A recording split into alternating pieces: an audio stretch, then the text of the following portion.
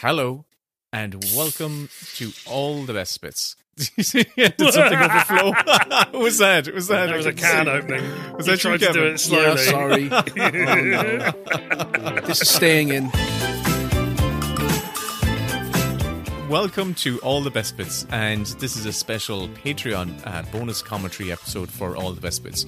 Tonight, we are going to be doing an audio commentary for the absolute masterpiece, which is Terminator 2 Judgment Day, of course written and directed by James Cameron, set 10 years after the first, starring Arnold Schwarzenegger, Linda Hamilton, Edward Furlong, Robert Patrick, and a host of others. And now, two Terminators have been sent back in time, the T-100 and the T-1000. And this time, one of them has been sent to assassinate Sarah's son, John Connor, who will become the future leader of the Resistance. Hello, Will. And I've been joined by Kevin. Hello, Kevin. T-800, not T-100, isn't it? Really, was it? I couldn't remember. Yeah. Am I allowed to speak before my introduction? Oh, sorry, and Dan Martin is joining us from Best Special Effects Scene. Welcome back, Dan. Yeah. Hello, thanks for having me. You just won a biffa for Best Effects for Dashcam. So, hey. Congratulations, Dan. Congratulations, Dan. Thank you very much. Yeah, it was really good. My co-creature designer and I, Lee Cranston, were nominated for Dashcam in the SFX category alongside the VFX and floor effects guys. And as a group, we won, and it's very gratifying. Brilliant. At the time of recording, we are yet to do the ceremony, so I don't Wonderful. quite know how much of a fool I'm going to make of myself there. Dan, you were our first guest to have on the podcast, and you were also one of my favourite guests to have had on the podcast because you were so informative and fascinating, and all of the things, especially how you spoke about Terminator 2 and one amazing scene in Terminator 2. So I think you were the perfect person to have along for the ride as we rewatch Terminator 2 Judgment Day. Well, thank you very much. It's nice to rejoin you. I'm going to pick you up on your T100, T800. The Terminator in the first one is a T800, and Robert Patrick is a T1000. They don't specify Arnie's model. It is presumed that he is the same model as the Arnie Terminator we see in the first movie. Although when he explains himself to Edward Furlong early in the film, he describes himself as a Cyberdyne something or other 101. Model 1, yeah, 101. You see, that's what was stuck in my head. That's what I knew it was something. I meant to look this up and find out the official law, because I'm sure that someone on the internet has nailed this down. But I presume that this makes him a subclass of the T800. Oh, okay. Because they're not going to send back one that's shitter than the one that was in the first movie, like a T800 and then a T101, and it's like it's the same as the one from the first movie, but it hasn't got Bluetooth. And yeah, time travel paradoxes all over the place. Yeah, so it's got to be at least as good as the one from the first one. At least, yeah, just one. So maybe it was, it has to be just one. 800.101. Maybe that's what it was. Yeah. Dan, can I ask you? I assume you're a big fan of this film, and I suspect I'm right about that. When did you first encounter this film? Will we start the film, though, before we get into this? Oh, well, hey. Yeah. Will we start it? Okay. And let's be completely honest, there's a little bit around the 1 hour 30 mark where we're going to want to start waxing about other stuff. Yep. So we're going to hit play at the same time. So 3, 2, 1, and play. Here's the Coralco logo. R.I.P. Oh, very sad. Killed by a pirate movie about a secret tattoo map. Was that Rennie Harlin's one? Yeah. That sank this. It lost like hundreds of millions of dollars. I still haven't seen it. You know what? I don't know if I've seen it. We just all know it's shit. Imagine if it's not. Imagine if it is absolutely incredible. I'm sure some people would have revisited it and said, no, it's actually a forgotten masterpiece. But Dan, it's garbage. When did you first encounter Terminator 2? So I saw Terminator 2 before I saw Terminator 1, which I think a lot of people my age did. Again, and I'll sound like a stuck record because I'll say this a lot. It's a testament to the filmmaking that you really don't need to have seen the first movie. I saw it like as soon as it came out on video in the UK. I didn't see it in the cinema. And then I watched it routinely and often from then on. Can we just talk about the fact that all these vistas that we're seeing are miniatures at this point? Please. It's fucking gorgeous. Yeah. Like, these are beautiful. Are they? Wow. You know what? By the time we get to this shot, this must be a miniature. By the time the foot comes down and crushes a skull, which I think is this shot. It is this shot. Mm-hmm. Yeah. Part of me feels like maybe it isn't, but I think this is like 1/6 or 1/3 maybe. Because that's such a fucking massive build, like the horizon and all that kind of stuff. That's so big. Yeah, that's a lot of screen to fill. Because even that smoke, the explosion effect that went off in the background, that was a proper billow effect to that. It felt real. I loved that the ships and all the machinery is chrome. You don't really see that with a lot of the other sci-fi movies that were around at the time. But well, because chrome is fucking poisonous, and it gets harder to make things chrome now. Yeah. I didn't know that. I didn't know that. Well, you know, actual metal First chroming lesson. isn't, but too heavy. I love all this. This is so beautiful. Miniature spacecraft in the background, superimposition. Here's the thing: look at the superimposition lines on this. They put all the superimposition lines outside of the point of focus, so you don't notice them. The superimposition is the one big effect in this that doesn't fucking stand up. Dan, it just doesn't hold up. Superimposition's rubbish. You're going to have to explain what is a superimposition. Superimposition is like chroma key, like this the Superman blue screen. Oh, so yes. it's, so it's like and you'll notice projection that, yeah. Well, no, it's sort of so it came after rear projection, and actually, I think rear projection looks a lot better a lot of the time, especially in these early days. And I'll try and point it out as we see it. But one of the tells for superimposition is that the blacks are too crushed in the front layer, and that there's a little bit of a black, like a heavy black outline around stuff. Yeah, so I maybe they filled a movie studio with this. Yeah, exactly. All that kind of stuff. Well, so whenever you combine filmic techniques, so whether it's scale modification or stop motion onto live action, I love how he moves like a machine here. There's such a lovely bit of directing. I didn't notice that until now. Yeah, it always confused me. It always kind of had me thinking, hang on a second, is he part machine at this stage? That was the plot of the original Terminator Salvation. Was it now? That he was a machine? Yeah, the original ending to the McG Terminator Salvation was that the Sam Worthington character took the skin of John Connor, and so that John Connor was actually Sam Worthington and he was a machine. So what you were seeing there was a Terminator in disguise as a human that was leading the rebellion. He was more human than you give him credit for.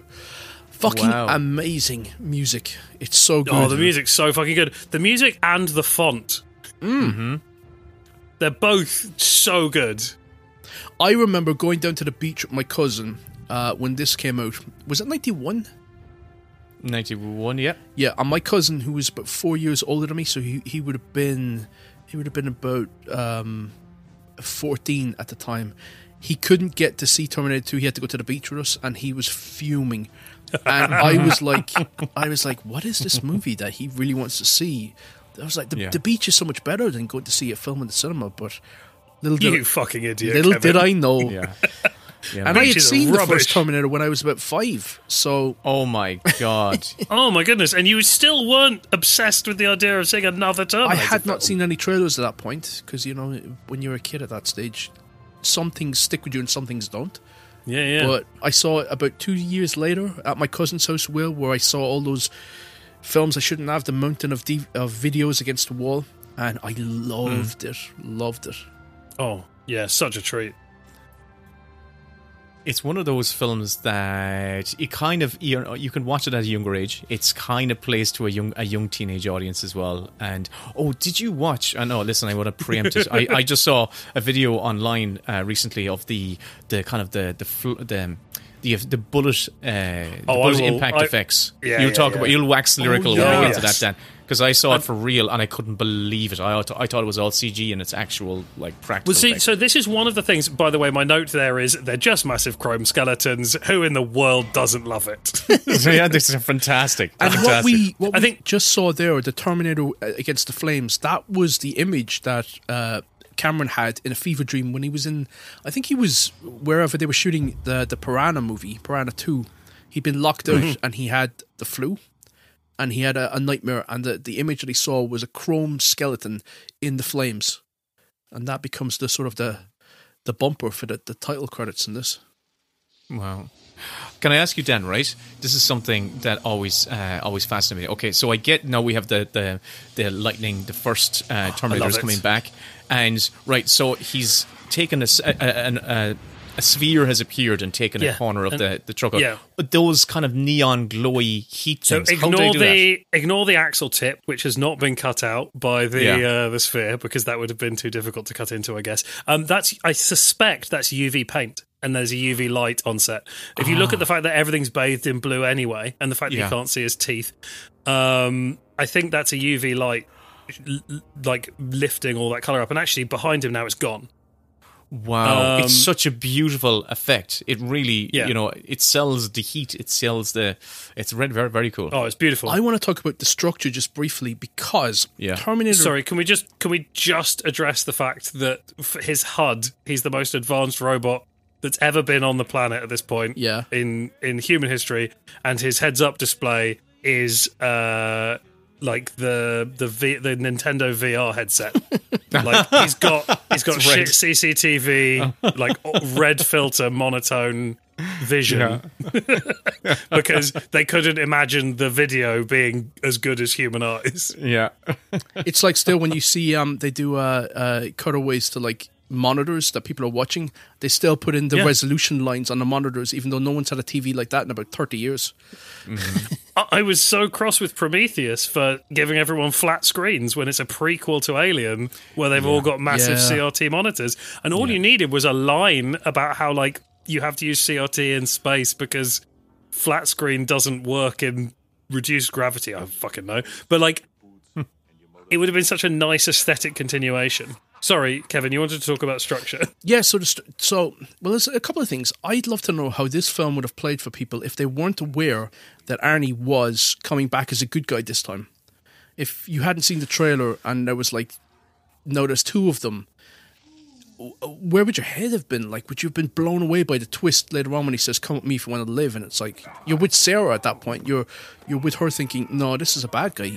Well, they made it. They made it with that intention. They made it with that intention. But the trailers all give it away. That was a twist. But that was a late... I think that was a late decision to give it away in the trailer. It wasn't Cameron's intention when he was making the film, I don't think. There's a moment that comes up later on here when he walks out of the bar and he puts on the sunglasses and they've got Bad to the Bone playing.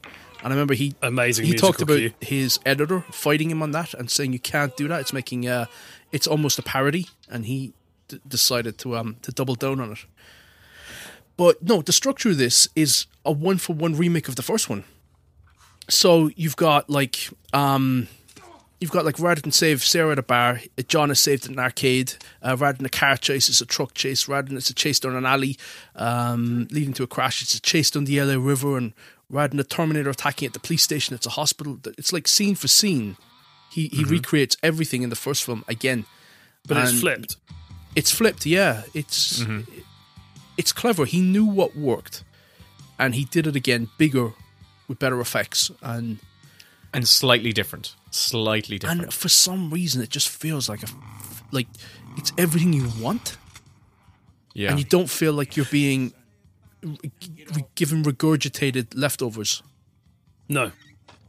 Did you either of you listen to the Bill Wisher interview that was on the Script Apart podcast that Al Horner does? I did, yeah. Where he discussed the writing of this and other things, and it was insane. Like they wrote this in 4 weeks or something like that. It was ridiculously fast. I know they discussed it. Yeah, they had a lot of conversations. So by the time they actually went to start writing, they had a fair idea. But this was a fast script to write. But with very few exceptions, it's an absolute masterclass in structure as well. It is. I feel so, yeah. But like from the big strokes to the tiny detail. Like they do a great job of seeding stuff that's going to be important later on. There's nothing that feels important that then doesn't lead anywhere. There's no unwrapped threads. No. But as I said, it's him recreating what he got perfectly right in the first film. The first one was great. And he decided to do it again, but... Well, there's a little bit of that Evil Dead 2 kind of thing going where they like retreading it but doing it differently. They've got different money, they've got different locations. It was amazing though that you could take a character as iconic as the T-800 and one-up it with the T-1000. Yeah. And it still holds up. The T1000, like it looks pretty cool. It's solid. Well, but the thing is, you got to remember, Cameron's got a background as a special effects artist, and he knows, and a storyboard artist, so he knows A, exactly what he can do, and B, how to shoot it well, and like, oh look, they're redoing it. The glowing edges is absolutely gorgeous. It still looks fucking great. Is that the UV as well? Do you reckon? Yeah, I think that's UV. It might be helped in post a little bit, but the fact that we're seeing it out of focus like that, you didn't get edge UV, like you didn't get like depth on optical effects like that. Yeah, isn't it funny that it doesn't look dated? It looks so class. Yeah, and stand by for the tip of Robert Patrick's penis. Oh, wait there for it oh is. yeah, there you go. Hello, sailor. I didn't see it. I looked very closely. You see Arnie's ball bag in number 1, so yeah. That's a callback to the first film where you see Arnold Schwarzenegger's truncheon slapping his thighs. His truncheon. He's very well endowed. Let's so just put it here's that way. one of the anachronistic little flubs that they have, which is the original took place in 1984. This is taking place in 1981. John Connor, born 1985. That would make him 6 years of age. No, Kevin, this is set 10 years after. This is set in 1994. It was set in the future. Yeah, it says it. Well, I read out a blurb, it said this is set 10 years after the original. And there's Vasquez. Yes. Unrecognizable. She is, yeah. He's Buddy's the redhead mullet kid. I mean, it's going to come back into fashion someday. But the redhead and the mullet they're just two things that don't work for me. Can I just point out that the musical cue we just had there was Guns and Roses, which I feel is a deliberate foreshadowing of what's going to be happening in a couple of scenes times. Oh, very good. Wow, he used Guns N' Roses a lot. He had them in True Lies as well. That's revisiting the hits. By the way, this stepdad, like, we're already championing him getting fucking stabbed through the face, right? Yeah. Like, he's a huge bellend. She's not my nut mother, Todd. The one thing that does throw me in this film is Edward Furlong's breaking voice in various scenes. Didn't they have to dub him because it kept breaking so much, so they had to go back and pitch some of his voice where he was prepubescent and sort of try and even it out. But yeah, I think it really works though, that he is right at that cusp of shit going down while his balls are dropping. Yeah. Have you it's noticed just the fact that in some of the later scenes... Sorry. Go on, Dan. Oh, like, just talking about the hospital. I like the guy comforting the person in the corridor there as like an indicator that it's not so bad. But aside from that one group of inmates going by, they've got like a 1-to-1 inmate to orderly ratio. Like, yeah, there's never you don't see anyone who isn't being led about by it's basically a prison. one orderly. And each orderly has a truncheon, which is kind of ominous. Yeah. Or a gun. Well, it's a psychiatric hospital, and if you can't beat a psychiatric patient in 1991... Oh, God. This is the great America that people wanted to get back to, was hitting mental patients. What a transformation, though, from that sort of doughy girl on a scooter working at a restaurant to this hardened badass. Yeah. Absolutely. It makes sense. It does. You feel from what where commitment. the first film left her off, it's just like, yeah, this is where she would have ended up 10 years later. And she's the one who has the arc in this. It's her arc in the story, really, isn't it? Absolutely. Mm-hmm. It's Cameron, though. He's taking these women who have had the scales removed from their eyes and they have hardened themselves. And he just writes these badass underdogs who just... You can't help but just root for them. And every other action film that's come since then keeps referencing either Ripley or Sarah Connor and T2 as like benchmarks that we've got to get that. It would have been electrifying in the cinema, I'd say, watching this for the first time. There's a line in a minute where they're talking to her about her like her beliefs and whether or not she's still cuckoo crazy. And they say they're talking to her about it, and they're like, yeah, and a bunch of robots were sent back in time to kill you. How original.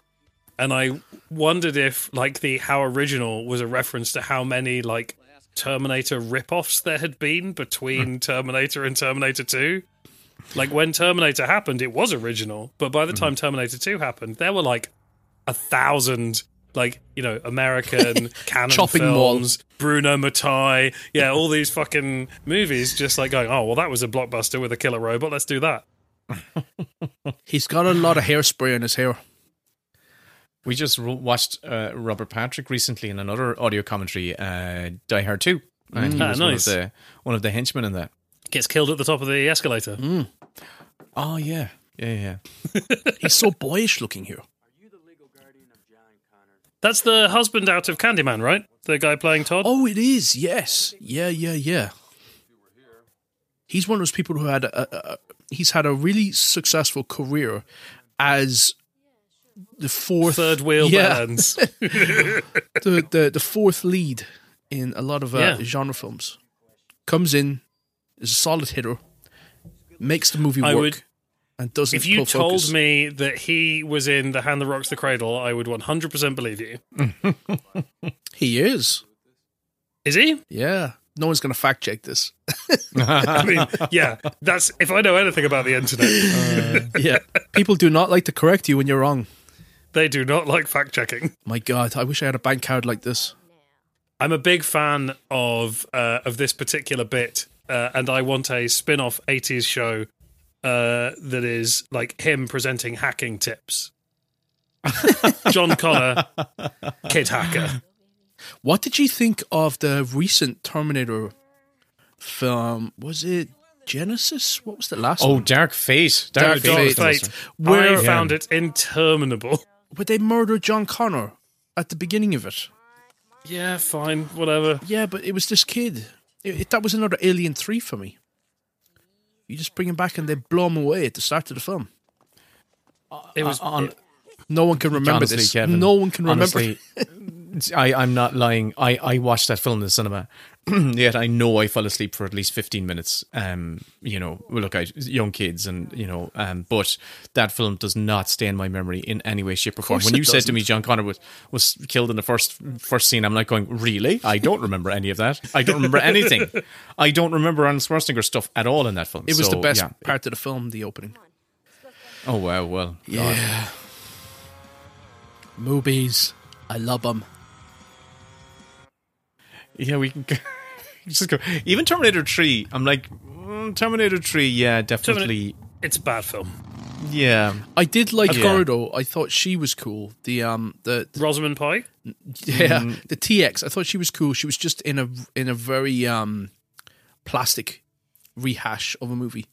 And I didn't care for the film. Yeah. And I didn't like that. She's in nanobots in that one, is that it? Pretty much, she's like an amalgamation of the T-800 and T-1000. So Linda Hamilton was vehemently opposed to this scene because she thought that it undercut her character and it made her, it reduced her back into somebody who could only draw her strength from a man, that she didn't have. I 100% agree. Didn't have it within herself, and she just disliked it. Yeah, in my notes, I've mentioned that this is one of the few scenes I really don't like. And I wondered if they'd had a version of this where she was having this conversation with herself in a mirror. Because it's expository dialogue. Yeah, they want to remind the audience about the code, all that stuff, the loss that she's experienced. And the only argument I can see for keeping him in this scene is that she follows him and it leads to the first playground, her interaction with the playground. Yeah. So we've had the playground once in the opening, on fire. Then we're going to tie her to the playground with what comes in a second. And then later on, we get that fucking awesome playground explosion. And you've got to remember that the original ending of the movie was back in the playground. So this was part of that huge aesthetic cycle in the movie. I don't like James Cameron's extended editions. I don't like the extended edition of Aliens. You don't like Future Frisbee and the worst old age makeup that's ever been committed to film.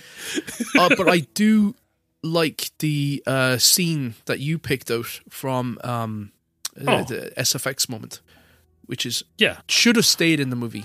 It's so important. It really is so important to what's happening to that character, to the actual T-800. So is that not in the regular version? No.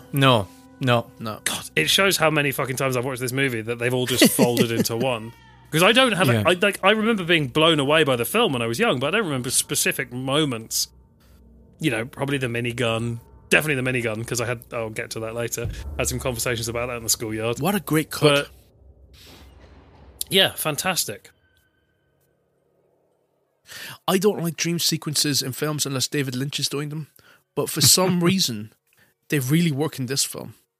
He doesn't go for the gauzy... I mean, it's slightly soft, but it's not as stylized as some sort of dream sequences are in It was other softer films. in the corridors than it is here, yeah. It's just everything is in a little bit of slow-mo. That's it. Like Dreams. The bit where she's running down, the last bit where she's running down the corridor felt a little bit Nightmare on Elm Street. Yeah. I'm always naked in my dreams. It's the same. You're always naked in my dreams too, Kevin. What's going on? Ba-dum-tsh. Yeah, ba-dum-tsh. So yeah, this is the bit where they say, so original.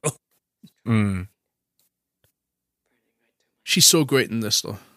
Oh, she's fantastic. And I'm going to be a real, I suppose, cunt, shitty person. Yeah, a bit of a cunt. And everyone talked about in Dark Fate how it's great to see her back, and I just don't rate her. I don't rate her as an actress. Wait, you don't rate her in this? No, this is her best thing, right? This is her best thing, but I haven't seen her in anything else where I think she's Dante's Peak, man. Amazing. Including Dante's Peak. Oh, God. Children of the Corn. She was great in the first Terminator. I still think she doesn't have much range. I'm so sorry. I don't think she can do any... I haven't seen her do a convincing character outside of Sarah Connor. And I must say, I can't think of a role where I've loved her either. outside of Sarah Connor. I'm thinking of King Kong Returns. Nope. Dante's Peak. I'll tell you now. She's done a bunch of she actually hasn't done that many. She was in Jonah Hex, Mr. Destiny. She was in that. Oh, what is Mr. Destiny? Yeah, it was a Jim Belushi movie from the 90s. But yeah, she actually hasn't done any really notable films. She's been in a lot of films, but nothing that was very good. But give her laurels. She's fucking fantastic in this film. Yeah, she's great in this. She's given it everything, and she is. And I think when you're an actor, you're only as good as the material you get. Yeah. And when you've got material this good, she knows what arc she has as a character and what beats to hit. So it could just be done to that. She smashes. Was she dating Cameron by this point? No. Was it after this? It was. I they feel were like married. She was married during Titanic. Cameron went through a lot of women. And leading ladies for as a well, man who looks like a bridge troll. He really, he really got his end away. But yeah. You mean for a millionaire that looked like a bridge troll? For a talented artist millionaire? She was married to James Cameron from 97 to 99. They were married for 2 years. So 97 to 99. Wow. Imagine the arguments. Oh my God. Yeah.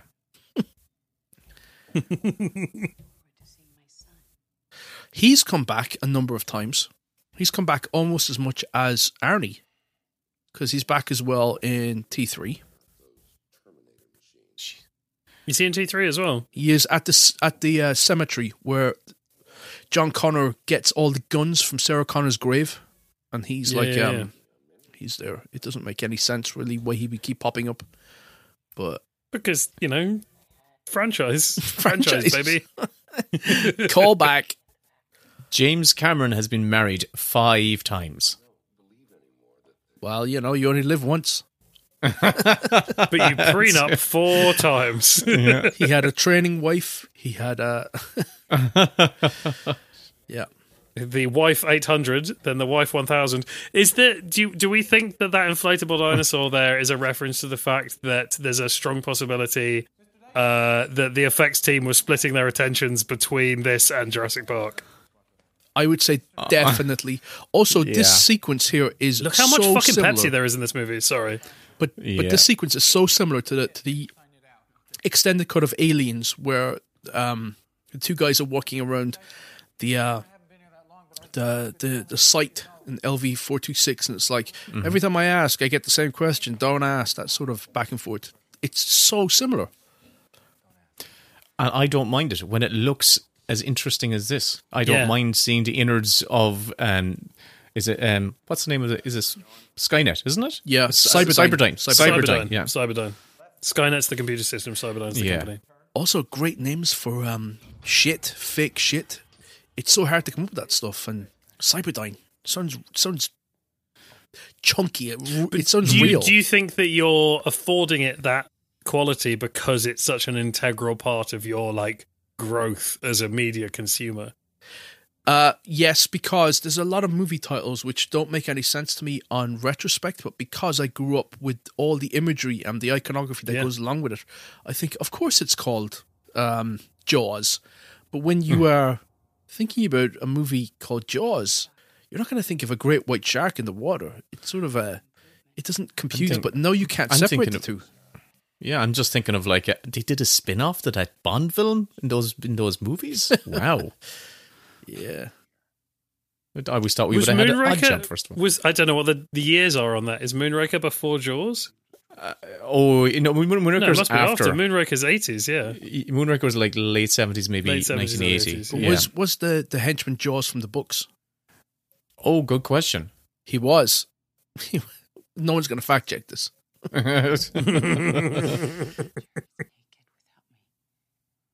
How many times have you seen this, Dan? You've said multiple times, but many times. I'd say when I was in my teens, I probably saw it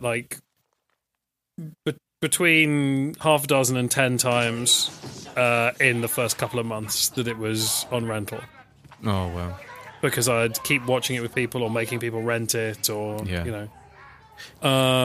Since then, I've seen it maybe another half a dozen times, maybe more.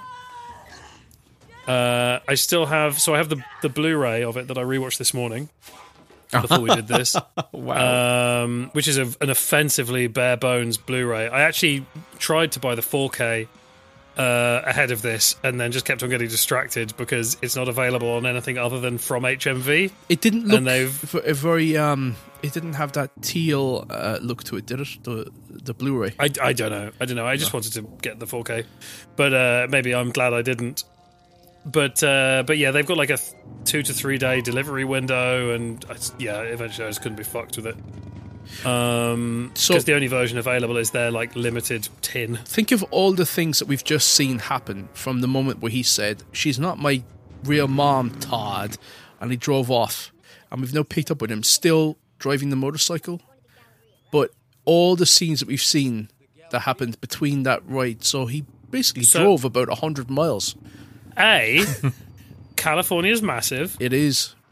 B, there's nothing to say that they're completely linear in their structure. It's a thing, though, when I'm structuring scenes and scripts where it feels right to have somebody say something punchy and get into a lift and the doors close, and you cut to the next scene and something happens and you cut back to the lift opening and you pick up with those characters again.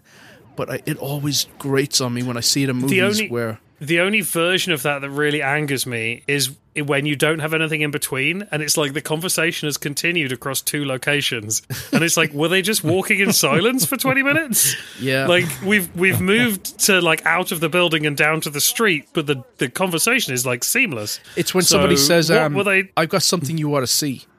And they don't say another thing. They drive in complete silence until they get to the location. And then the person says, "So what's this thing you want to show me?" Yeah. It's like... Well, no, but so what's the thing you want to show me is callback to the conversation that we last saw them have. Yeah, but... because they've been chatting about other shit between now and then. Drop like, everything. oh, how's your lumbago? I remember this arcade. He's in this Afterburner arcade, and I remember being in that particular one, and it was class. Down I in loved Youghal. it. Oh no, we're probably Ballybunion or Galway or something like that. Ballybunion. Oh my god, that takes me back. I love the way he just fucked that kid onto the floor, and that's the end of him. He's gone. You know the girls that they were talking to outside, Dan, we're getting to the bit where I want you to chat about. The girls they were T1000 was talking to before he went into the thing. One of those girls ended up being a huge TV star. She had like her own sitcom. Yeah.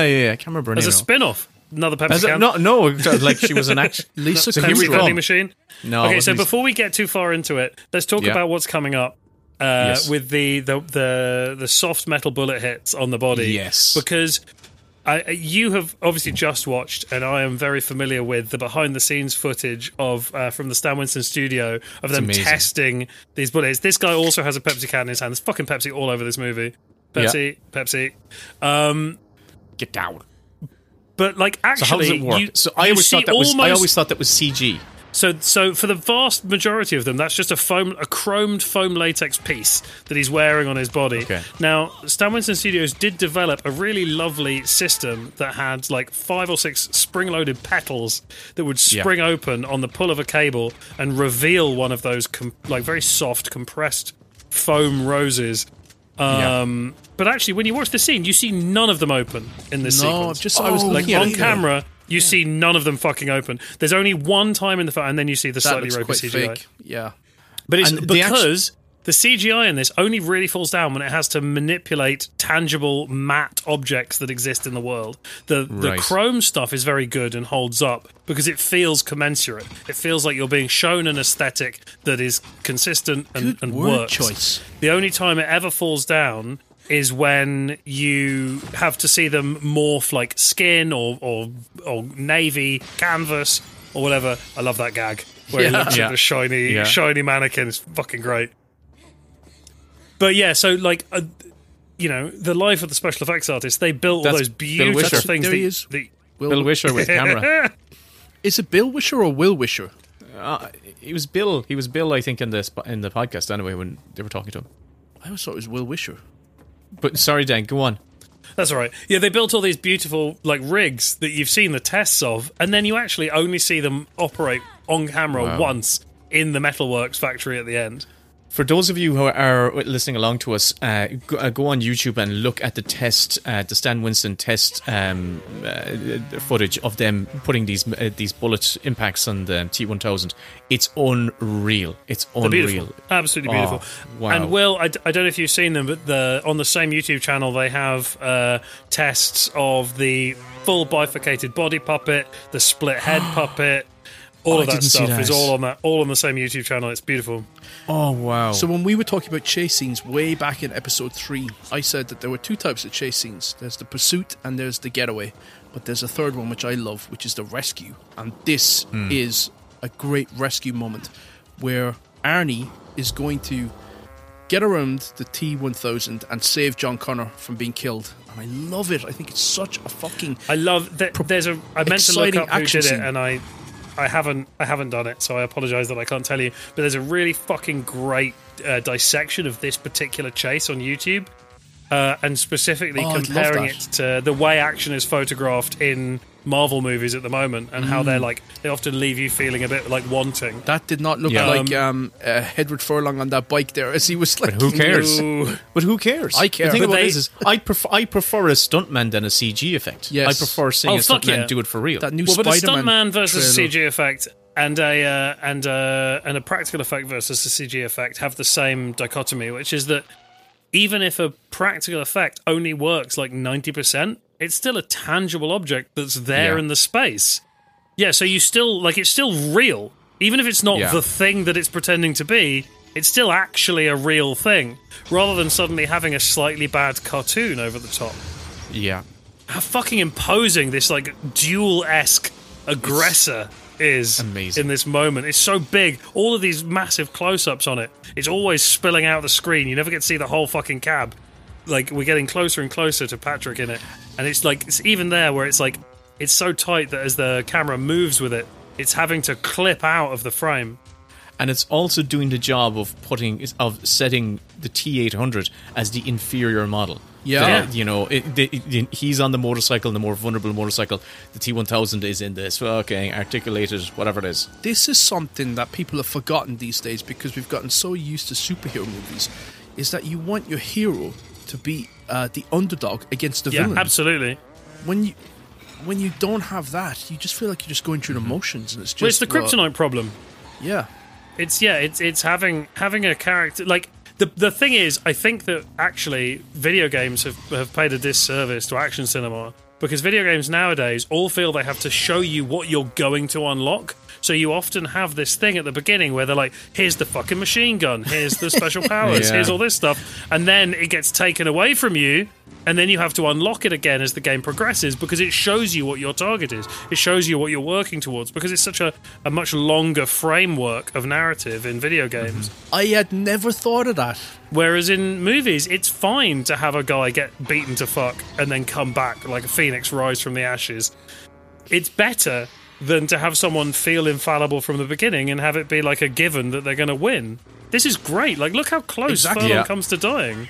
Oh, I love everything about this. And the whole thing is that a hero doesn't demonstrate courage unless they should be, and they are afraid of something. Yeah. You've got to. It was like when we were talking about Mission Impossible Fallout, and Tom Cruise was infallible and he was just kicking the living shit out of Henry Cavill, and Henry Cavill kept getting injured and continuing to fight Cruise. It's like, no, it should be the opposite way around. It should be Cruise should be getting absolutely beaten to shit, and Henry Cavill is just...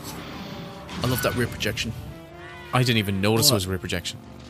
This is my childhood on screen right here. This just takes me back to so many memories. So good. Here we go. Everything about this is just incredible. Like, just such great stunt work as well. And this is the moment where, as someone watching this film for the first time, you're fucking blown away, because they've done a lot of fucking bait and switch with the fact that he can shapeshift. You've seen the metal go on the body, but that doesn't tell you everything. They didn't show you him morphing into the police officer at the beginning. He just bends down next to a guy in a police costume, and then you see him and he's in a police costume, so you don't know that he can shapeshift. So all of this is being held back from you. And they're like, oh yeah, no one's fucking walking away from that. Arnie doesn't even fire his gun into the fire. Like, we're all so confident that everything, like, he's fucking done. He's if toast. You don't see we're the body. fine. Like, it's all, wait, what the fuck? And here comes this, like, crow maniac stepping out of the fire. It's just fucking gorgeous. On every one of those movie magic shows in the early 90s, they would use this shot. Oh, yeah. Yeah. Because it was unbelievably badass. Yeah. And I saw all of those shows before I actually watched this film. So everything, all of the effects and all of the big set pieces were already spoiled for me when I went to watch the film. But it didn't matter, because the film itself was so entrancing and kind of swept me away on this adventure, and so rip-roaring, that it didn't matter that I'd seen it, dozens of times on TV already. It's just a fucking cracking film. So good.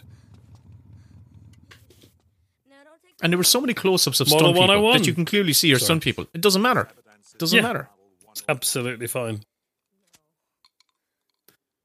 So we're 39 minutes in. Look at all that's happened. Oh, this film is fucking jam-packed. This has so many iconic moments in it, and particularly the first half is absolutely chock-a-block. Like, the first half is unrelenting. Then you got a slightly slow second half of the second half, first half of the second half, and then it picks up again after the mid-act climax. Yeah, that difficult second act. I just loved all this. I just love him being able to prod him and him, poking at him and seeing that. It's just, there's something, again, this moment to slow down for one character, the avatar for me as a kid was Edward Furlong and John Connor, and him being able to kind of go around this Terminator and see. And this is the monster from the first film. Yeah, it's the monster from the first film. And he's a pet. He is. How cool is that? Schwarzenegger always gave his best performances for me when he worked with Cameron. Where you think he's actually good in these movies. I know he's playing a machine and what have you, but He worked hard. Schwarzenegger works hard. He knows his limitations, and he's developed from when he first started out as in cinema. He was atrocious. If you look at him in like Hercules in New York or whatever that was, he could barely speak English at that stage, I suppose. But he worked on the craft. He really did work so hard. Oh, what was the But you know what? The Long Goodbye, where he looks at the camera. He's a henchman, and he takes his shirt off, and he looks at the camera as he takes his shirt off. And you think, yeah, he's still learning his trade. So yeah, a little bit of exposition from Arnie, which slightly undercuts that he didn't expect it. Like he saw the metal splashes on the body, so he, like, given that he's saying, oh, he's a mimetic polyalloy, he's an advanced prototype, the T-1000, blah blah. Like, if he knows this, and he saw the guy get shot with a shotgun in the back hallways of a mall, he should have known that he'd walk away from that explosion. But, you know, whatever. And maybe he didn't know. He just didn't. He didn't Dan, express it because he doesn't have emotion. But also, maybe the T-1000 at this stage is that Schwarzenegger's Terminator is going, right, I have a window to escape the T-1000. Maybe he knows it's a futile battle, so he's just trying to put as much distance between him and the T-1000. Yeah, I mean, that would actually explain a lot of the behaviour in the second half of the film as well. Here we go. This is so cool.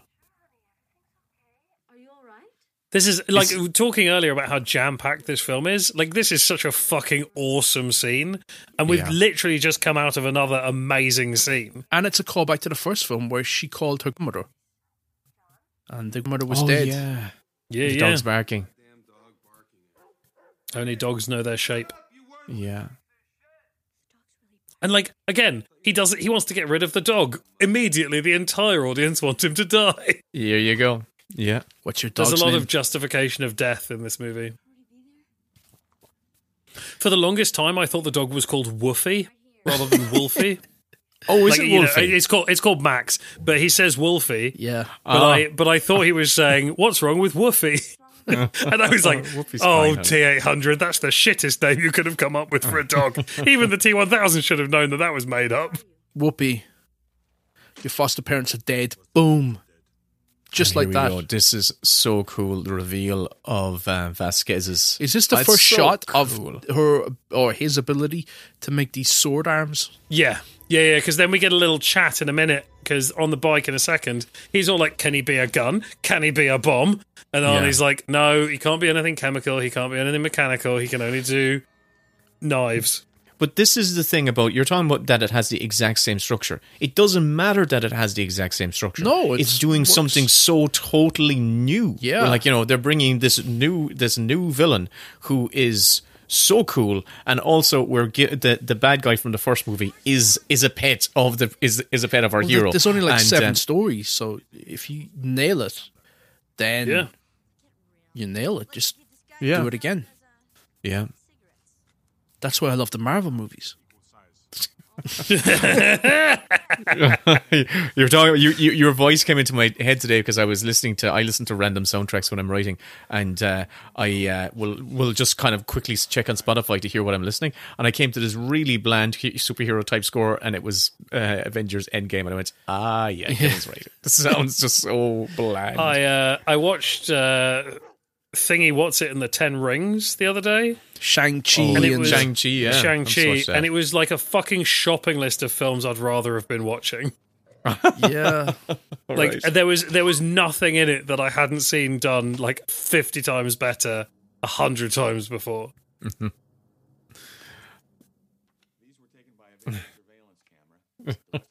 Well, I think it's there. I think this new phase isn't working out for him, and I think it'll fade out. I never.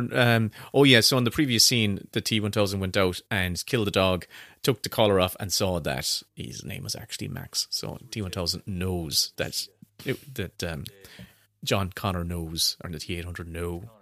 He doesn't know about the T-800. He doesn't know the T-800's with him. Oh no, he does know the T-800's with him, because when he first turned up at the house, he was like, a big guy on a bike came to ask about him. Anything to do with him? And he's like, nah, don't worry about him. It's unrelated. The police presence is unrelated. This is a great scene for her, though, to realise that her son is out there, and the thing that almost killed her and killed her partner is now going to be going after her son. Yeah. And she can't react. I love her escape from this prison. I fucking love it. I could have done without it involving a face licking, because I feel that that's unnecessary and gross. Extended edition again. Yeah. Is it? Yeah. Ah. But then, like, later on, when we meet Dyson, his wife licks him on the face, and I just wonder if James Cameron thinks there's a lot more licking going on out in the rest of the world. I don't remember that. I love the way Schwarzenegger is. I just love the way he's just constantly in sentry mode, where it's just scanning the horizon all the time. That's how I am when I record the podcast. Just making sure, checking all the exits, making sure there's no aggressive egress. Hunter-killer mode. I think this film really, this is the peak of Schwarzenegger, isn't it? It slowly went downhill after this, just very gradually. True Lies was his last great film for me. After that, it was... Oh, yeah. True Lies was there. But I still think this is the peak. I still think... I'd say True Lies is probably the best balancing of his different abilities. He's a great performer. It does everything he can do, and it doesn't overreach in any direction. No. This doesn't... Like, he can do comedy, but a bit... And True Lies absolutely maxes out that ability. He doesn't test that in this. Like, he's in great this, in True he's Lies. fucking great, but he's limited by the role in a good way. Like, not to the detriment of the narrative. But I think he does this bit better in this. But in True Lies, he shows the greatest range successfit. But he's so good in this that by the end of it, you're choked the fuck up when he's killing himself. Yeah. I did write that, like, I think I wrote, it's a testament to ... like 20 times in my notes. But at the end, when you have the little thumbs up bit at the end, it's like, so good. In any other fucking film, that would be so goofy. Yeah. Oh, but... like, imagine if they did that at the end of Short Circuit. You'd be like, yeah, all right, whatever. but take a step back and just think, Terminator, the character in Terminator who was, like, terrifying... And you think they're going to do a sequel to Terminator, and at the end of it, the Terminator is going to give a thumbs up, and you're going to be gutted. And I think, wow, that's great storytelling. Did you call moi a dipshit? It's my least favourite line in the whole film, and I hate Edward Furlong, and now I'm rooting for the T-1000. I like it. You call moi a dipshit. And it would also, this is a really good lesson for Edward Furlong, right? This right here is an important scene. Because it's like, it's what you say and do and command has consequences. I don't believe that Edward Furlong could push the Terminator's hand out of the way of shooting that guy in the head while he was taking aim. It's part of his programming, Kevin, to be like shit and weak whenever Eddie touches him. Whenever good old mini JC I love lays hands. I wish I could quit you. I love that Arnold Schwarzenegger's fee for this film was a jumbo jet. And... it wasn't like an ostentatious... serious? Oh, yeah, but listen to his business sense. A jumbo jet. It was a jumbo jet, right? But it wasn't like a jumbo jet in the sense that John Travolta wants a jumbo jet to park on his driveway. His fee was a jumbo jet, not to have it for personal use, but to hire it out, lease it out to airlines as a commercial airliner. So he is, and probably still is to this day, making money off that jumbo jet as it's flying. You may have flown in Arnold Schwarzenegger's jumbo jet, for all you knew. And he's such a savvy businessman. Always was such a savvy businessman. I don't know if you've read his book, Dan, but it is genuinely... I have not. It's genuinely great, and I just came away from it thinking, I adore this man. I love him. Yeah, I think it's called Total Recall, and it's well worth it. And it's not at all self-aggrandizing. He's become, he was a Republican... What was he? He was a governor. Governor. He was a Republican governor, but he's become increasingly left-wing as he's gotten older, which is, the opposite of how most people's political trajectory goes. And then obviously when you think back to, his father's involvement in stuff, and like he's got a very interesting political life. but his with the politics he was political exposed life, to as a child and his own personal politics as he's been an adult. his original political leanings And was, there we have licking. Sorry. yeah, it was a that's reaction gross. to growing up under the dark shadow of the Nazis. So Of course. it was a reaction to that. But his book is great for anyone listening that does want a stocking filler, even though Christmas is past at this point. It's great. It's really genuinely great, and it's not big headed or anything. He just sounds like a very humble, which is strange to think of, man who tried really hard and knew what his strengths were and capitalized on that. And I think that's it. He went into three completely different professions and became, I would say, he became the best that he could be in those professions: bodybuilding, acting. And every time he started off, even when he started off as bodybuilding, people were laughing at him, thinking he was kind of weak and whatnot. And he went and he became the greatest bodybuilder ever was, acting, and then finally as a politician. And people were sneering at him as a politician, but in actual fact, when you listen to the book or read the book, you realize that, oh God, he was pretty good. He actually did some pretty progressive things. Yeah, as far as Republican governors go, he's probably the absolute gold standard. Yeah, he really, really was, yeah. Like because he was quite left-wing by the end. Yeah. He was, That's how I grade the quality of right-wingers, how left-wing they are. He was married into the John F. Kennedy family, so yeah. Was that the wife that he cheated on with the maid? Yes, Maria Shriver. Yeah, and Maria if Shriver. you look at his Instagram, he constantly has pictures of that boy. He's always photographing himself with the kid, and he's so proud of him. And it's just, Is he acting now? No, that's his oldest son with Patrick. Maria Shriver. Yeah, Patrick Schwarzenegger, who worked with. Did he work with? Oh, he didn't work with Brandon Cronenberg. Who did he work with? He worked with somebody recently. Anyway, I'm not your IMDb. You look it up. Yeah, so I'd recommend it. This is the beginning of Linda Hamilton's escape attempt, and I love it. I love the business of this, the cleverness of her figuring out what she's going to do. She's just using the tools that she had, and all she had to begin with was a paperclip, and she bloody well almost makes it out. So she would have made it out. This guy, you might remember him from Gremlins 2, the new batch. Or from Good Morning Vietnam. Yeah, they're twins. Wow. They used to pop up all the time and all the crappy... Yeah, they're the twins, the Hollywood twins. The crappy Sabrina the Teenage Witch and Dan Moesha. and Don something or other. And you know what? I don't think they're very good actors.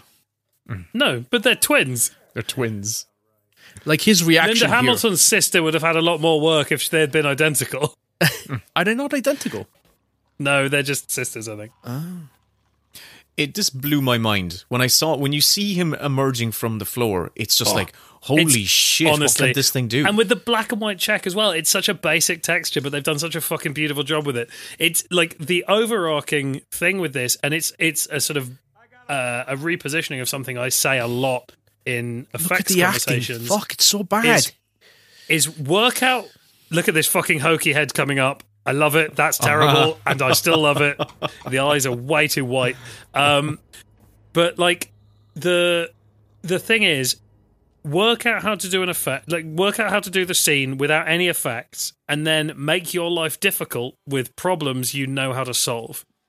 And that's how you put together a great special effects scene. And because Cameron had a background in special effects, because he knew how to shoot all this stuff, because he'd done storyboard work, he could be like, okay, so this is how we'd do it without any special effects. But then also, I know how to do this. We could use a puppet here. And so it's a shot-by-shot approach rather than an overall scenic approach. And that's fucking great. Dan, because it means... I want to ask you then. You get a scene in a... You've read so many scripts. Some you've considered doing, some you've not chosen to do, some you couldn't do, but at some point I suppose you have to go about thinking how you can execute what they're asking you to do. What is the steps from you taking words on a page into an application or an effect sequence that can be done in a limited time with a lot of people looking at you under great pressure and So the first thing to remember is that while there will always be time and pressure on a film production, that's not the thing you need to worry about when you're designing something. When you get a scene that's obviously going to be special effects heavy, the very, very first thing to do is to talk to the director and ask them if they have any visual reference or if they know how they want to shoot it, if they have any storyboards, if they've got a shot list already, anything like that. Because, like, shot lists and storyboards are the absolute, like, then my job's super easy because they go, okay, we want a close-up of this, we want a wide here, and we cut into this. Do they stick to those, and you know exactly what you've got to make. Well, and this is why the practical digital thing became such a contrarian issue in the late 90s, early 2000s, is because when you are doing practical effects, by and large, you kind of do have to stick to it.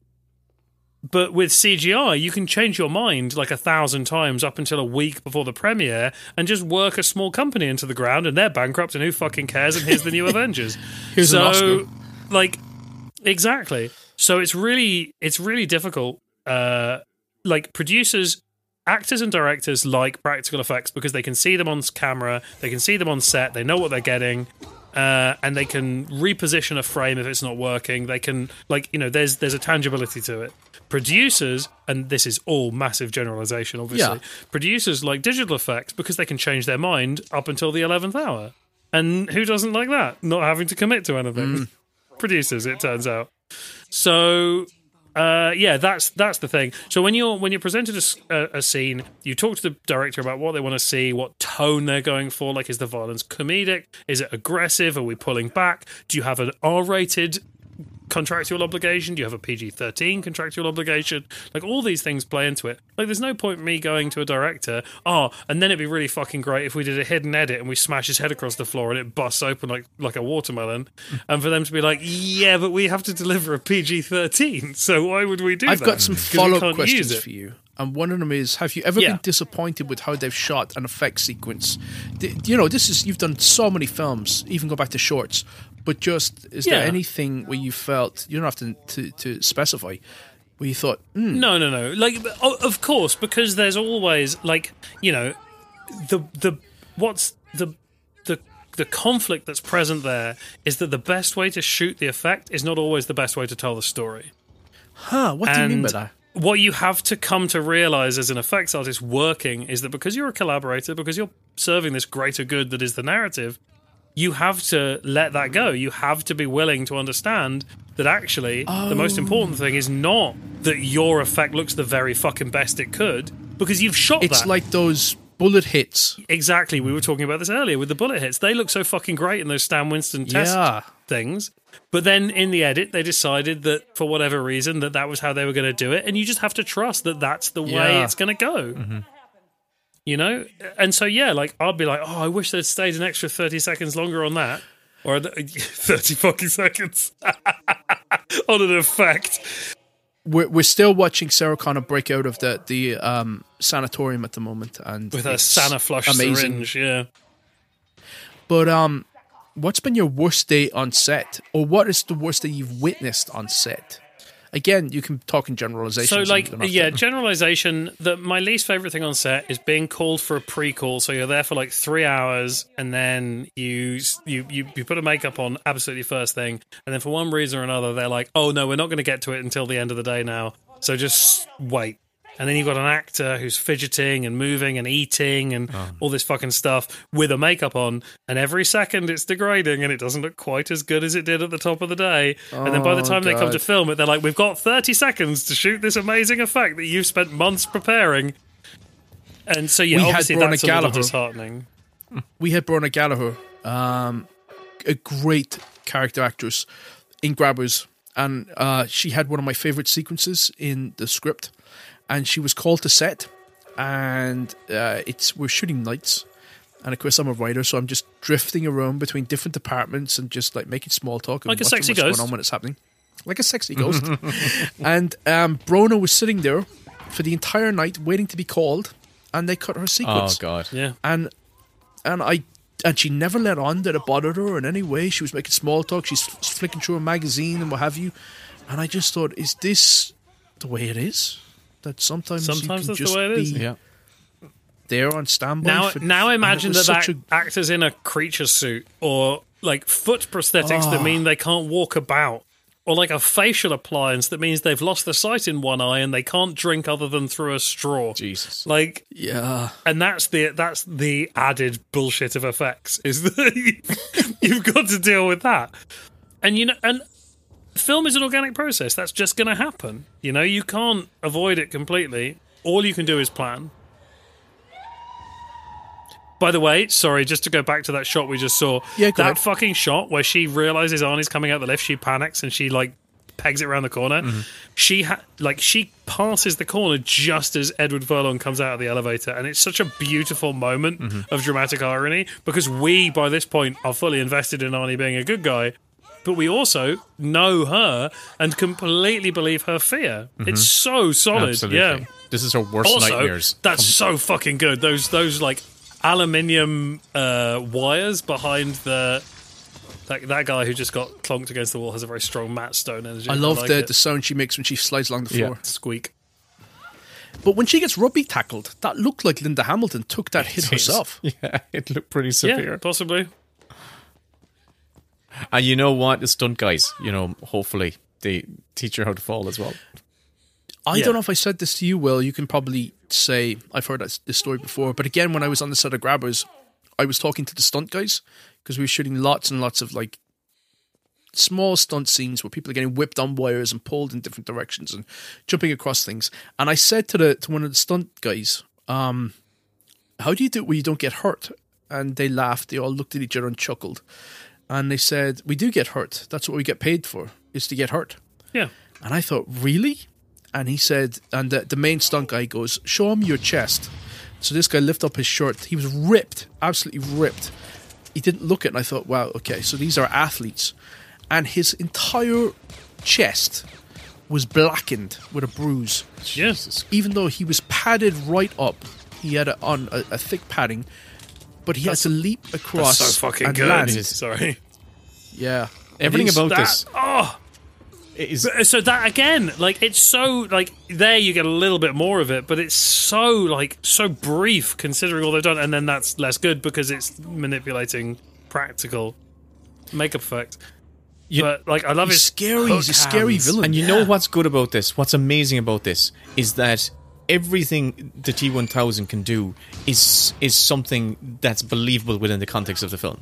That it's just you as an audience are not going, well, why didn't he just become the floor? It's all they're thinking the idea, they're thinking through the abilities of the T-1000. There's a couple of bits where it's well, why didn't he? Like at the beginning when he just punches that cop before he takes the clothes, and it's you've got slit his swords head. for hands, mate. Why are you just punching people? But I understand. Maybe he that didn't they want needed blood. to- No, sure, he can just morph into it. He just morphs No, into he's whatever he wants. morphing into the Yeah, clothes. yeah. He doesn't give a fuck about I the like- clothes. Yeah. I like the way that Cameron spoke with the different characters. So when you're trying to give direction to an actor, and he tells to, Schwarzenegger, "You're a tank," and then he tells Robert Patrick, "You're a Porsche," it's oh, you totally get. And there's a the two different sort of tones of those characters. there's an amazing noir called Gun Crazy, and apparently that was from the 40s, and apparently the directors this is how your character feels all the time. To both the male and female lead was just you just want to get this shit over with so you can fuck. That's a great fucking direction. Isn't that though. an amazing bit of direction? They're just God, fucking stop with this shit so we can bone. That is great. That is clever direction. He is a really good runner, Robert Patrick. This is the only a man can run as fast as a car sequence that hasn't looked dumb, to my memory, in cinematic That's history. true, yeah. That is true. Because Although, to give them some credit, I did think in the... I can't remember what Captain America movie it was, where they first introduced Black Panther, and he was sprinting after Civil all the War. cars. it was close. That looked good. So I think what they're doing here, the wide shots are quite sparing, and then when you do see him, they're shooting on very long lenses. So the background and the foreground appear to be moving at an accelerated rate in comparison to how it would normally look if you were shooting on a 35 or a 30mm lens, up in Robert Patrick's face. They pulled everything back. They go up to a 60, and That then looks fake. and everything's moved. Again, but like all the way through this, there's little shots that, if handled differently or held on for longer or whatever, would look fucking dumb and goofy, like the body on the back of the car. But actually, it works really well. I have a Foley complaint here, which is when he falls off the back of the car, only the metal-coloured bits of his body clank. Oh. They also sound hollow to me. But he's meant... Oh, God, I watched a film the other day where someone was handling wedding rings and they sounded like brass curtain rings. It was so cheap. But like there, like he's rolling about on the floor and his arms are like clank, clank, clank, clank, clank. Yeah. And it's like, well, if he's all metal, why aren't his feet clanking? Yeah, that's true. Like, why isn't all of him clanking? Why is it just the bits that look like chrome? But this bit, he throws that away and it goes... Tink, clank, clank, clank, clank. Tink, tink, tink, tink. No, it's too... It sounds like it's hollow. It sounds like tin. It sounds like a mimetic polyalloy, is what it sounds like. Dan, can I ask you about the original Terminator? There's one effect shot that I vaguely remember seeing in the making of, and it's a shot where the Arnold Schwarzenegger's T-800 punches through the window, and but like, you know, when you watch the film, it's a very quick shot of him punching through the window.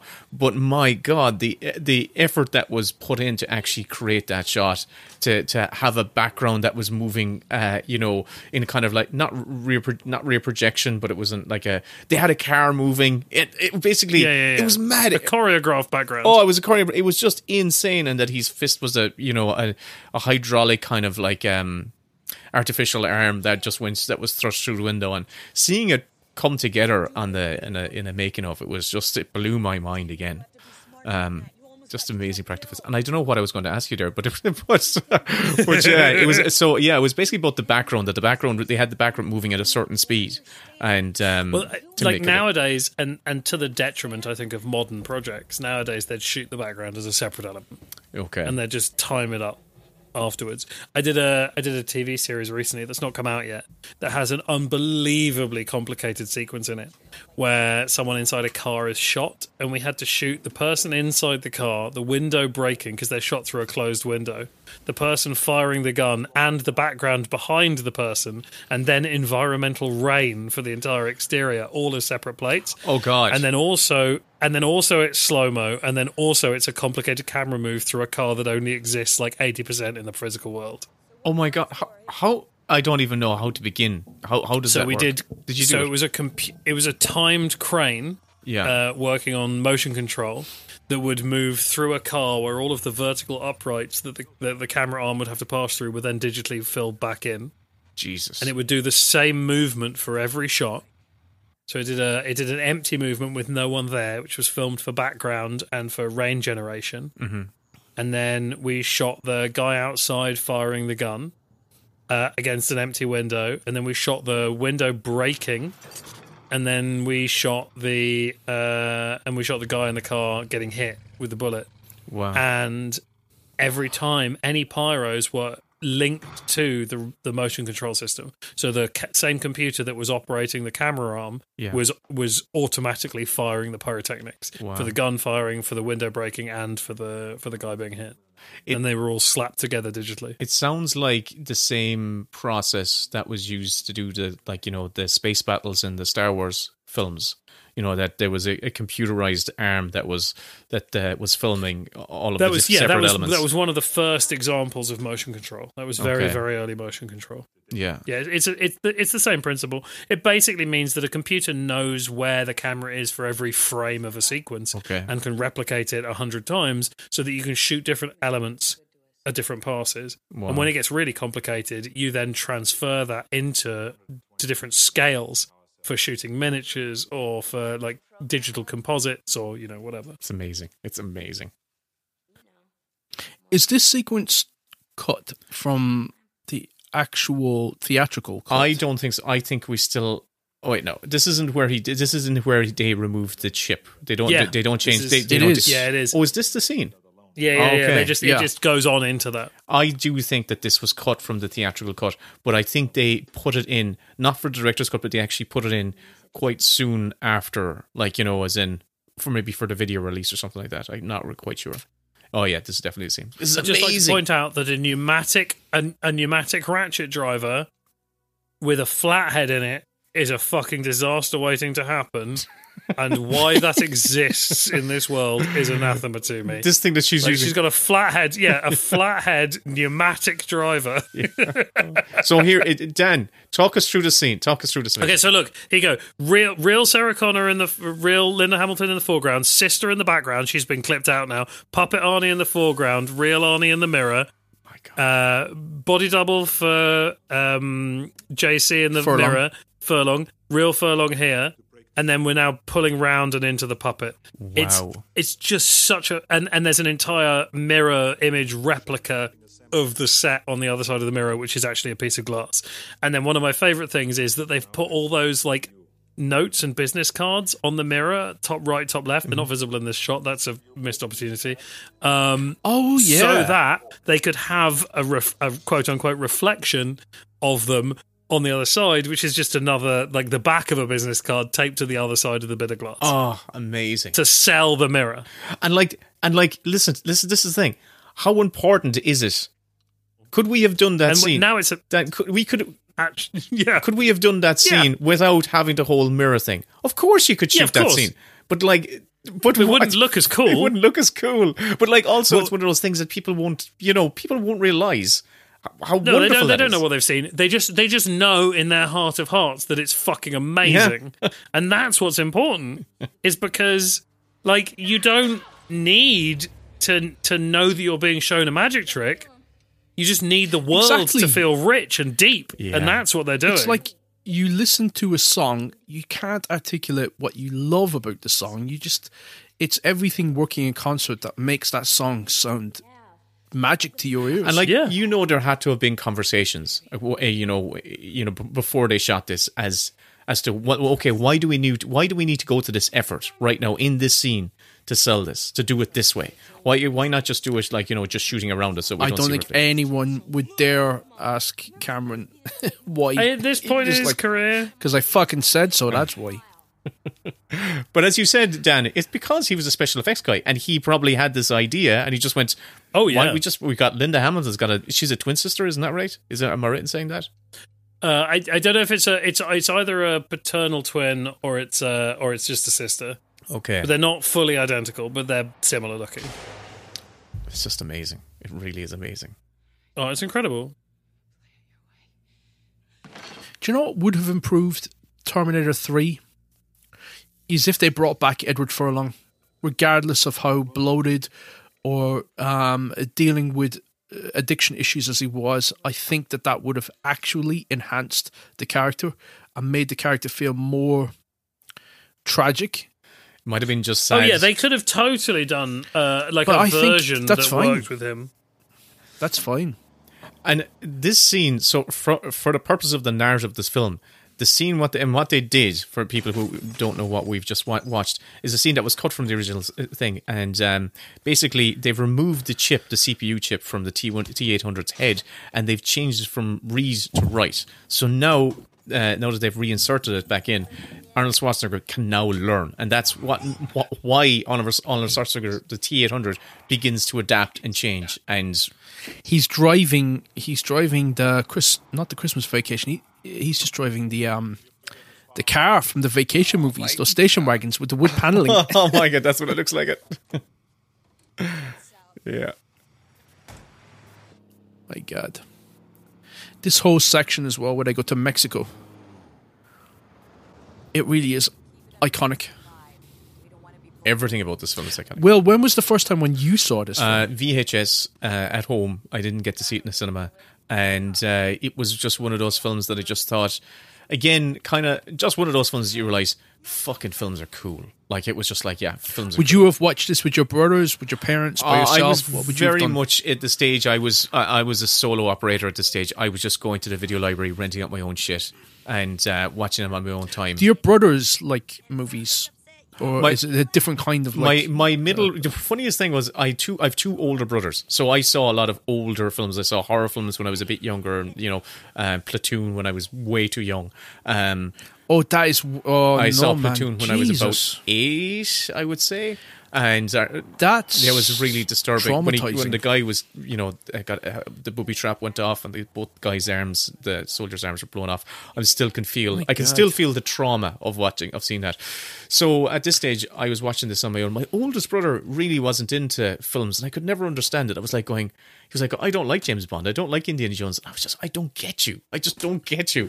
But my middle brother, it's weird. Yeah, my middle brother would watch kind of anything, but I was the film. I clearly was the film nerd, and I was renting films and watching them on a small VHS TV, and it was kind of like my own kind of Saturday night thing to do.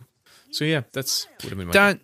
Dan, you said that you didn't really get into films until you were old enough that you could actually make those decisions for yourself.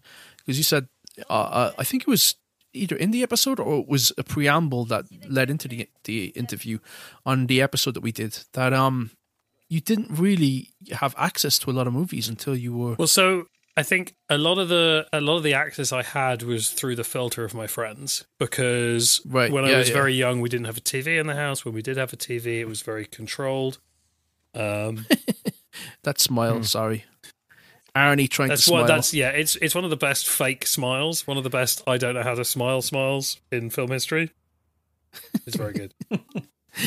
So as soon as I was able to access that stuff myself, I became voracious. And so when I was 12, I briefly went to boarding school. I was at boarding school for about a year and a half before I got expelled. And during my time there... Not to sidetrack you, but what's boarding school like? I've never known anyone to go to boarding school. It's super fucking weird.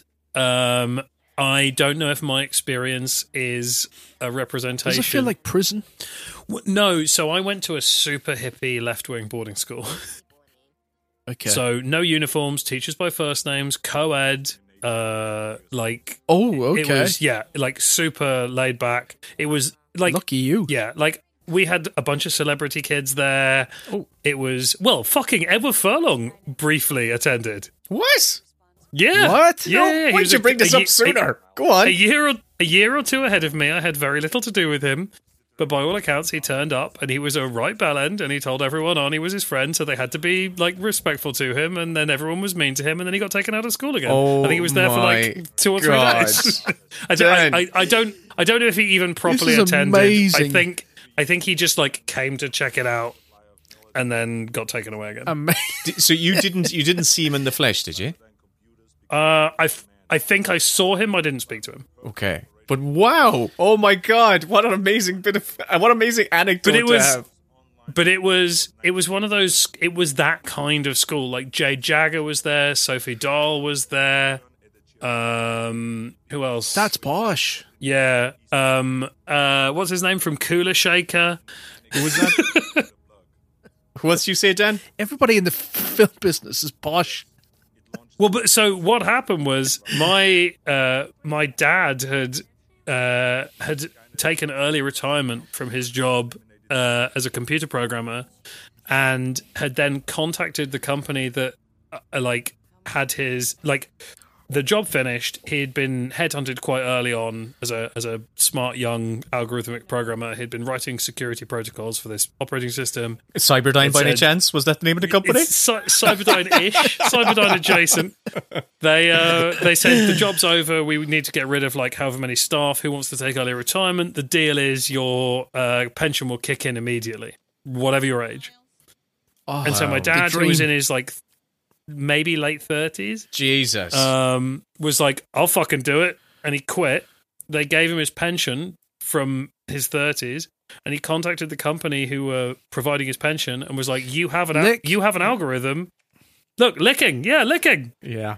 You have an algorithm that says how long you think I'm probably going to live, and therefore you know how long you think you're going to have to pay me monthly for the rest of my life. Yeah. So if you give it to me in cash, I'll take 75 pence on the pound right now. Wow. And they went, yeah, fuck it, take the money. So he took the money and then he invested in loads of little computer companies, being these guys are doing something interesting. These guys are doing something interesting. Is your dad super, super, super rich? No, God, not anymore. He had for a brief moment in my early teens, we were fucking loaded. Oh, wow. Oh, And then because one of the companies he put money into was IDOS about like a year or two before they released the first Tomb Raider game. No way. Obviously, that went fucking gangbusters. And so suddenly, and at the same time, I was at state school and I'd just been diagnosed like heavily dyslexic. And then this teacher was like, dyslexia is not real. Your son's just fucking lazy and stupid. And my parents were like, wait, but we're rich now, so our son isn't stupid. Our son is like not being academically challenged. Oh my God. And listen, you are far, far, far from stupid. So that teacher was a moron. I don't know the name of that teacher. This is why, Will, I love the commentaries because there's so much road that we travel that the conversations just go off on these crazy tangents, and you find out all this stuff, and it's like amazing. That's incredible. It's so Jesus. So you have a part ownership in the inception of Tomb Raider and Lara I mean, Croft. I have obviously I don't think IDOS even exists anymore, but B, no, like that all ended a long, long time ago. And actually, it's a weird running joke in my family that every generation of my family makes and loses a fortune. So I have told my wife that if I ever strike it big and suddenly have a lot of money, she needs to take control of the purse strings and not let me make any financial decisions, because I will steer that shit into the ground like the Hindenburg. Brilliant. Well, I think you're safe there.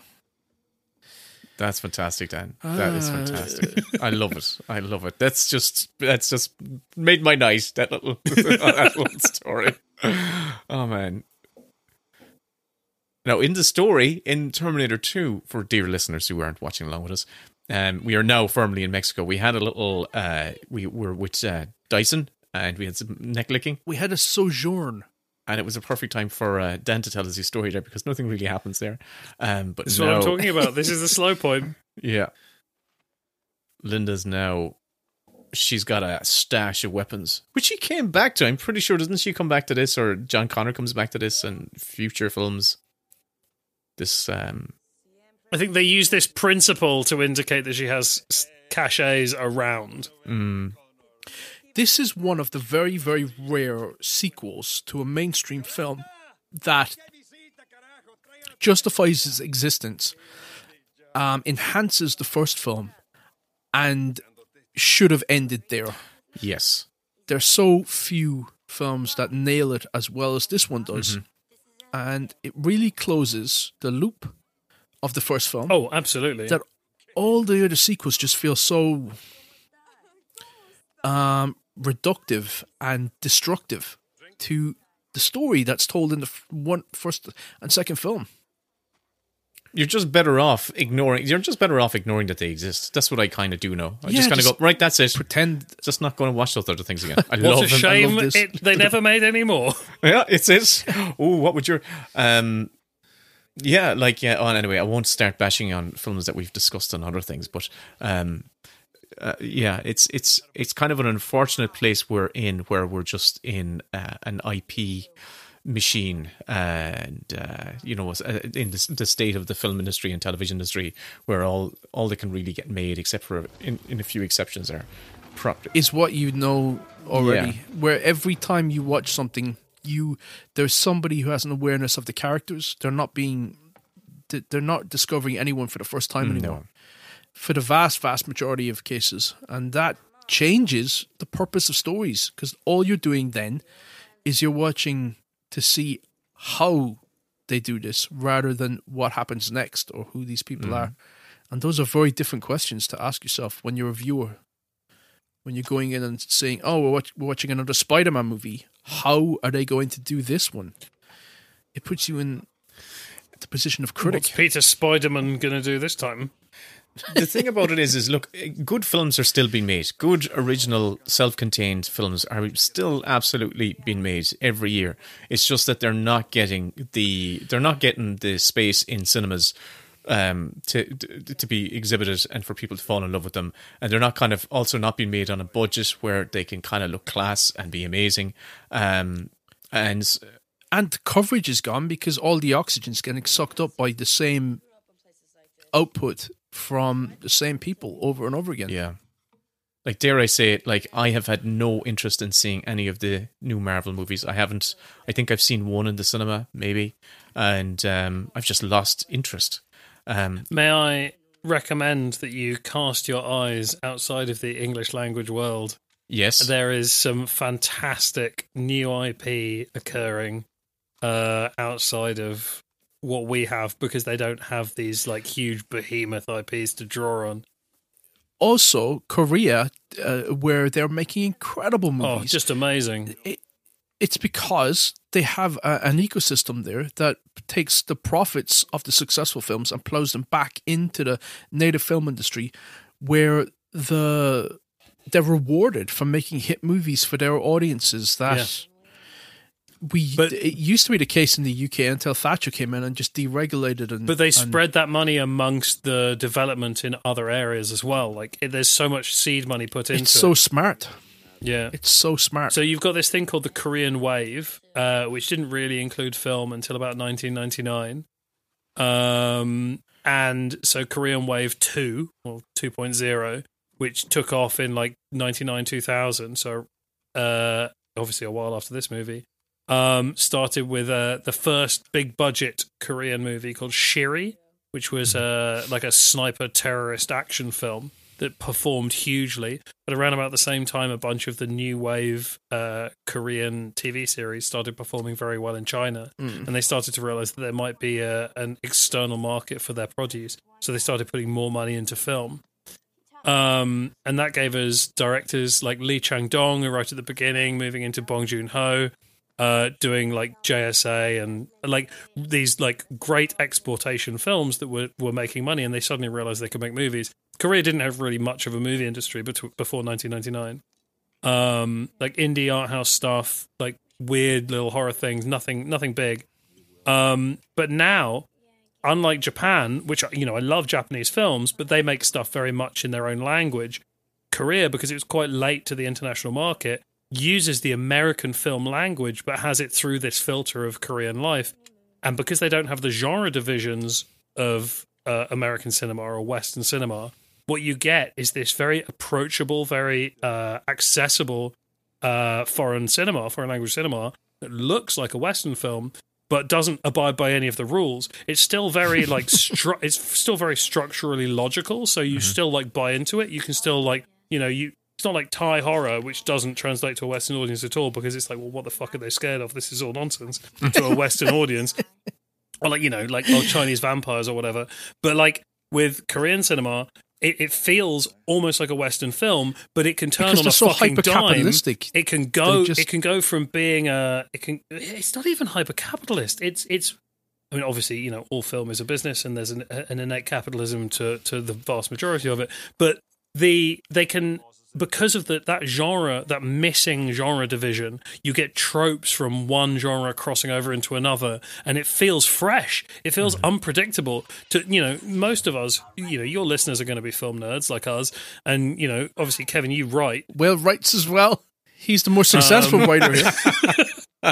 Well, you write as well. So, Yeah. but that's the fact. Like, so the fact that the two of you like watch stuff, and you must be like, you see the structure coming a million fucking miles off. Like someone seeds something and you're like, oh, I see how that's going to go. You know, like it all feels a little bit rote by this point in your career, I imagine, watching Western cinema. None of that with Korean cinema. No, I watched a film the other day called Sinkhole, which is like a massive blockbuster in Korea. Hasn't been released over here yet. It's an absolute fucking treat. It makes no sense like on a genre level. But as a narrative, it's super exciting. You're very invested in these characters, but they'll go from like slapstick, heartwarming comedy to here's a dead fucking child in like 3 seconds, and you're just not ready for it. It's a roller coaster of emotions like you are not used to. But I'm curious what the Korean audiences think of that stuff. Do they think that this is all like Carry On, like the Carry On movies, and is being outputted around the world, and they're sort of baffled that anyone else would get anything from this, or whether they all think that this is like badass awesome, that there's nothing here which is Wait, you mean the Korean stuff? Yeah, the Korean movies for Korean audiences. Like, are they looking at this and thinking it's all? It's like with their music, like the K-pop stuff, where it's all turned up to fucking 11. And Well, you the K-pop stuff is. I feel the K-pop stuff is the is there most irony involved here, or well, the K-pop stuff is the most cynical arm of Korean culture. Because there's a lot of misbehavior in K-pop. It's very engineered, it's very farmed, and they don't have the same protections of art in place that they do in Korean cinema. It feels like there's a lot of exploitation goes on with those young artists in that industry. Yeah, it's a very they different. take 13, 12-year-old boys and give them all feminization surgery and give them boot camp dance academies for like 6 years, and then they put them into boy bands. Well, that weirdly the boot camp thing that you're talking about, that has roots in sort of East Asian culture as standard. Like, look at the Peking Opera School and like the kids that were going into theatre training in their 7 or 8 year old kids. Jackie Chan, Yin Bio, and Sammo Hung were all at the Peking Opera School, and they were going out there and like being fucking hit in the legs with sticks if they couldn't. Like, they'd have to run all morning, and if they still needed to piss, if they hadn't dehydrated themselves enough that they no longer needed to piss, then they hadn't run hard enough, and the entire class was punished. Oh my god! Jesus. Oh my god! Like, yeah, it's fucked. But then that's how those three guys, the dragons, got to be the greatest action stars of a generation. Because they were brutalized as children. Here we're seeing, just to bring it right back to the movie, we're seeing current Sarah Connor looking at her older self, the waitress Sarah Connor, in a playground just before she's about to get nuked. And this is the culmination of all the playground imagery. We've had like 3 or 4 different playground moments. And it's also home of some of my favourite effects in the whole movie. Now, these, because they're not Terminator effects, they get kind of forgotten, but that fucking burning puppet is amazing. And that burning puppet is less good. But what's really good, and they do this again later with the exploding T-1000, is the decimation effects. Like, those buildings blowing apart is gorgeous. The roof coming off his bus, amazing. And then Sarah Connor coming apart and breaking into ash in a minute. It's absolutely beautifully done. Like, it's all so good. I think when Stan Winston died, he was prepping work on Shutter Island. And I can't help but think that those exploding bodies got him the job on Shutter Island. Oh, with the turning into ash. Yeah. Do you want to hear what the when this film came out in 1991? What was the top 10 films in the box office that weekend? Yeah, go on, tell us. Okay, so obviously this opened in first position, number 1. Point Break. No, in number 2 it was Naked Gun 2.5, The Smell of Fear. In classic, great movie. Number 3, it was Robin Hood, Prince of Thieves, which was a fucking monster hit. It made 97 million at that stage. Wow, I thought that was a bomb. No, it made a ton of money, Kevin. Absolute ton of money. Are you thinking of Men in Tights? Yeah, Kevin? that's what I'm thinking. Oh, sorry, I'm thinking of Men in Tights. No, this is Kevin Costner. Okay. No. Not that Mel Brooks rubbish. I the thought one it was that. with the life-affirming rape scene in it. Everything I do it for you. In fourth position, it was City Slickers, which also made a ton of money. Another opening film that opened that same weekend was Problem Child 2, which I think I actually saw. Wow. Then position 6, it was The Rocketeer, which is a rollicking great fun film. I love The Rocketeer. Yeah. Number 7 was Dying Young, which I think I've saw. I don't know that. It's a weepy. I do remember it. Yeah, anyways, it was about someone dying young, effectively. And position 8 was Backdraft, the Ron Howard film with Kurt Russell and some Baldwin. Yeah. 9, Soap Dish. That's fun movie. I can't remember it. It's sort of behind the scenes of a soap opera, and it's a farce. It's good. Wow. And in position 10 was Thelma and Louise. Which, wow, I would have thought that was higher up. Yeah, well, it had been out at that stage, it had been out a while. It's not as if they opened that weekend. It had been out this is the weekend? That is the weekend. Terminator I thought this was the top 10 of the year. Oh, well, I can tell you that as well, of course. Of course you can. I could do that. But yeah, some good films that were out around. If you were to go to the cinema at this weekend that this came out, in Independence weekend of 91, there was a good selection there. It was a different time. Yeah. And the cinema was cheap back then. Back then, the cinema was like a cheap excursion. So like £2 Yes. to go to the cinema. And now, it's like 15 quid. You can't, as a kid, go to the cinema and just watch something. You just can't. It's too expensive. Well, I can tell you quickly what the top 10 of the year was. Obviously, number one was Terminator 2, which had made 204 million at that stage. This was the biggest hit of that year. Okay. Yes. I didn't know that. In second place was Robin Hood, Men in Tights, no, Prince of Thieves, 165 million. Then number 3 was Home Alone, which was huge. Actually, no, Home Alone made more money, which I don't understand.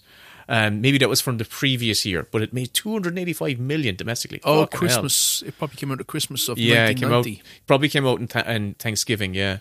Then in fourth was The Silence of the Lambs at 130 million. In fifth was City Slickers. In sixth was Dances with Wolves. So Kevin Costner had 2 massive hits that year. Seventh was Sleeping with the Enemy, that Julia Roberts thing. Eighth was The Addams Family.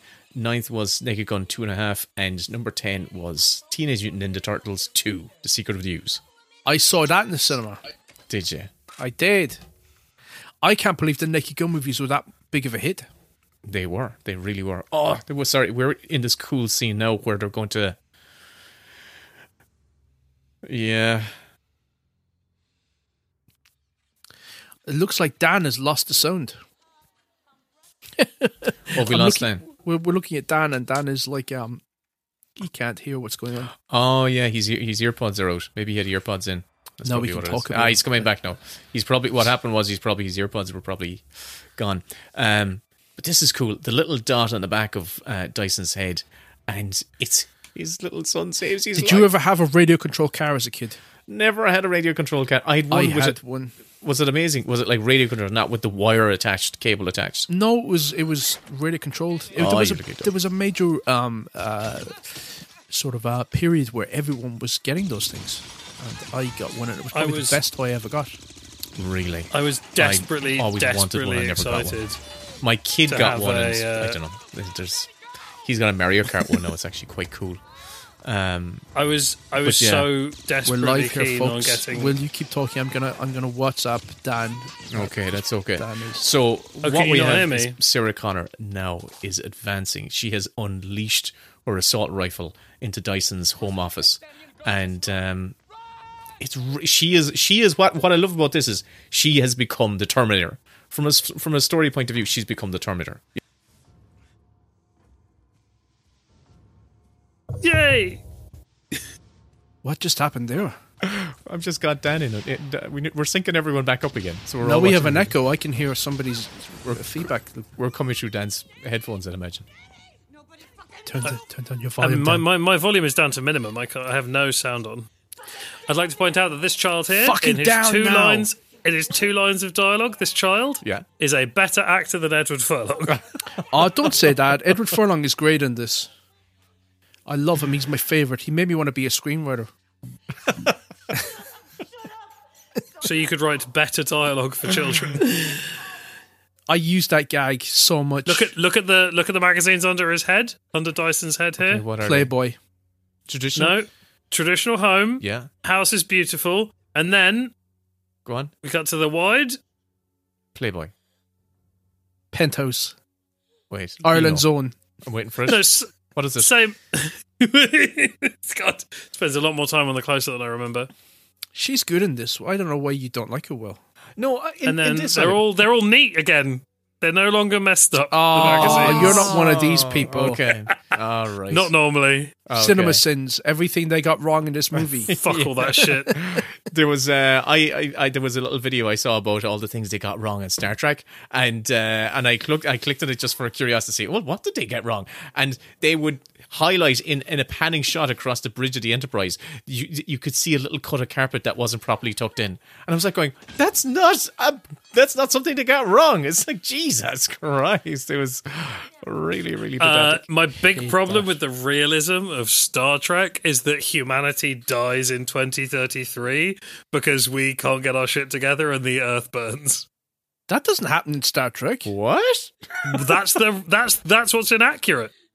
That's what actually is going to happen. Okay. All right. Okay. Sorry. Yes. We've only got a few centuries left, folks. Enjoy it. But from a story point of view as well, what I love about this story is that like Linda Hammond, Sarah Connor becomes the Terminator. She becomes a taker of life. She's like lost emotion. She's a machine, and that's for me. It's good screenwriting there. But then she's a total Karen. She also has the same arc as the T-800 because here she was about to shoot Dyson and she couldn't do it. She's relearning emotion. After the first film, she became this crazy survivalist. Mm-hmm. She'd smash a man's face with a baton. She'd stab a man full of fucking Trano, all that biz. But then when she comes to shoot Dyson, she can't do it because his kids are there. Pussy. And like Arnie, who's had his de-emotion switch deactivated. She's learning again. She's learning to be human, just like him. And here we go. And it's just like, show him. And now we're going, Arnold Schwarzenegger's taking off that Take leather him jacket. off. Take him off. And I love Edward Furlong's moment where he actually just, hey, show me your stuff in your room. It's like, Jesus, it's a really lovely moment of humanity. But Christ, here we go. So Dan, obviously that's just a knife that just ejects. With a bloodline in it. Bloodline, right. And we're going to cut to a... Very, very candy apple blood. Right, and then puppet hand, really broad palm there. Love it. He's got one shot at ripping off that skin, I assume. No, they could put that back on. Oh, okay. It's like a glove. You just slide it back on. Yeah. All the tear was off camera. It was on the blind side. So I say this good. Like I know. My favourite thing here is look at how the index finger and middle finger shift over when he clenches his fist. There's like a radial motion on the forefinger and the middle finger. Wow. That's some lovely mechanical work on that. You're using technical terms. Radial. Yeah, but radial isn't technical. It just means like a rounder thing. I'm not very intelligent, Dan. But your words is your whole thing. Yeah, but I just use a thesaurus for that. How often I just go to the internet and I just say, a roundy thing, thesaurus, please. Synonym. And, roundy thing, synonym. Yeah. Mm-hmm. Circle. That's what I wanted. He kicks the circle and scores.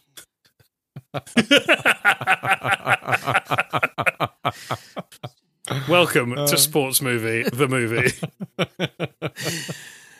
I had a character the other day in a scene that I was writing, and he was making small talk with the other character about soccer, and I couldn't make it sound right, and so I just turned him into a movie nerd, and suddenly the scene worked. Wow. Less identifiable for a mass audience, though. Yeah, but I was like, what's he going to be saying to him? He's going to be saying, well, I got past the defender, and I... is he talking about having played football rather than having watched football? Yeah, he was talking about training. It was a kid talking to a guy about training, and he had a great training session, and I couldn't figure out how to make it sound anything other than like an American talking about soccer. So yeah, fair enough. So I changed him into a movie nerd. Yeah, a kid talking about movies. Oh, okay. And then I was like, oh my God, he's just like the Deus Ex Machina. And do you think that this character, Dyson, is based, given that this is a time travel movie, and this character, Dyson, is responsible for the end of the Earth, is in some way based on James Dyson being responsible, at least in part, for Brexit? I think most certainly, yeah. This is God. This film foretold the future. I hope he dies with a vacuum cleaner stuck up his ass. It kind of kills me that I've got one of those vacuum cleaners in our press dump downstairs right now. Throw it out. Throw it out. No, that's like burning your fucking Keurig. That's Dumbo material. Just don't buy another one. Yeah. Don't buy another one. When it inevitably breaks. Landfill. So this is a shot they use at the end of the film again, I'm sure. This, yeah, or if not the same, then and this is all a model. No, it's a shot, listeners. Is a shot of the road of the car headlights on the road. There's an amazing, I'm going to say Czech, but I may be wrong, black and white sort of like thriller called H8, which is a procedural build-up to a true story of a truck hitting a bus. And at the beginning, the voiceover's all like, these seats are the seats that die, and this is the order they die in. And it tells you the seats, but then the rest of the film is everyone fucking just getting up and moving about, so you don't know who's sitting in what seat. Jesus. And it's very much a precursor to Final Destination. Final Destination, thank you, Final Destination. But all of the exterior shots are done with miniatures, so every time it cuts out to the outside, it's like a bus and some fake trees on a bit of radial road that's just like running underneath them. Oh God, what was that action film I watched that was set on a train? There was some sort of a breakout with a monkey. Was it Unstoppable with that very stoppable train? Oh, you think about Outbreak? No, this is was it an Italian film? It had Robert Vaughn in it. It had Sophia Loren. Oh Jesus, what was it called? Is it like Rabbit or something like that, or Rabies? Talk away amongst yourselves there, I know. He's gone and looked. Oh, here we are. Oh no, it's not Robert Vaughn. It's the guy from fucking Apocalypse Now. What's his name? Martin Sheen. But Martin Sheen train. Listeners, we are beginning one of the coolest scenes in this sequences in this film, which is the Dyson raid as they're going to come in and try and. The objective is to try and just basically take the chip. Isn't that what they're coming in to do, and destroy it? The chip in the arm, they're coming to get the souvenirs, the merch from the previous film that allowed them to retcon the neural network that Dyson was working on. Yeah. So it wasn't enough to destroy Dyson's work. They had to go back and destroy the secret biz that Cyberdyne salvaged from the hydraulic press at the end of the first movie. Mm-hmm. And really what this is leading to is the big fucking battle in this building. Mm-hmm. They're going to do is it argon that they release? What's the gas? Something or other. There's a fire smothering, but you can't breathe it gas that Arnie can walk through. I always thought it was laughing gas, and that's why it didn't work on Lawrence Schwarzenegger. He's the only guy not laughing. It's tear gas, and Arnie cannot cry. The Cassandra Crossing. Oh, with Sophia Loren, Richard Harris, Burt Lancaster, Ava Gardner, Martin Sheen, O.J. Simpson, Lee Strasberg. I mean, that's a hell of a lineup. I've never seen the Cassandra Crossing. Well, it's quite good, but there is they're trying to get off the train, and it cuts to basically like a model train set, and it is laughably. I love this. They can't get through the door, and Arnie just comes along and says, "Let me try." I remember received wisdom. This is called a bloop gun. I do not know if that's actually what it's called, but that is very much what we all thought it was called when I first watched this, and I've never corrected that piece of information. Bloop? A bloop gun. Bloop? Grenade launcher, isn't it? It's a t-shirt cannon. Well, no, that's definitely not a grenade that it's launching, because it's a shell that it's got loaded into it, not a grenade. So it's an impact explosive, not a timed explosive. It's a shell launcher. Well, yeah, maybe it's a shell launcher, but I think it's referred to as a bloop gun, but I don't know why. Bloop. Oh, wow. I'm going to look it up. And we're talking about this. Looks really cool. It's giving me kind of Aliens vibes, the way it's lit right now, and just being in this office. He knows how to block a shot. Certainly does. Sorry. Yeah, the M79 grenade launcher, also known as a bloop gun. Did I not say grenade launcher? What did I say? You did say grenade launcher. You said grenade launcher. I wouldn't have said that counted as a grenade, because it's like, I thought a grenade was timed, and that feels like it's an impact shell. But yeah, its other names are the thump gun, the thumper, the bloop tube, Big Ed. Big Ed. And the elephant gun. I like Big Ed, though. The best name ever for a gun is a blunderbuss. Isn't it great? And it's probably There's no T on that, Kevin. I have a blunderbuss downstairs. No way. Yeah. Does it actually, did it at one stage? It's not a replica. Does it say? No. I have three real firearms in the house. Right. One of which is deactivated, and two of this which is my rifle. This is my gun. This is my blunderbuss. I want to know about the flintlock blunderbuss pistol. I want to know about the blunderbuss. Right. So I imagine a blunderbuss is like an extreme shotgun where you have like a shell. That's exactly what it's like. There's no shell. Okay. So blunderbusses predate shell ammunition. Okay. So they're muzzle loaded. So you pour the black powder down the barrel, then you put a bit of wadding down, then you pour your shot down, then you pour a bit more wadding down. Right. And that stops everything from just falling out.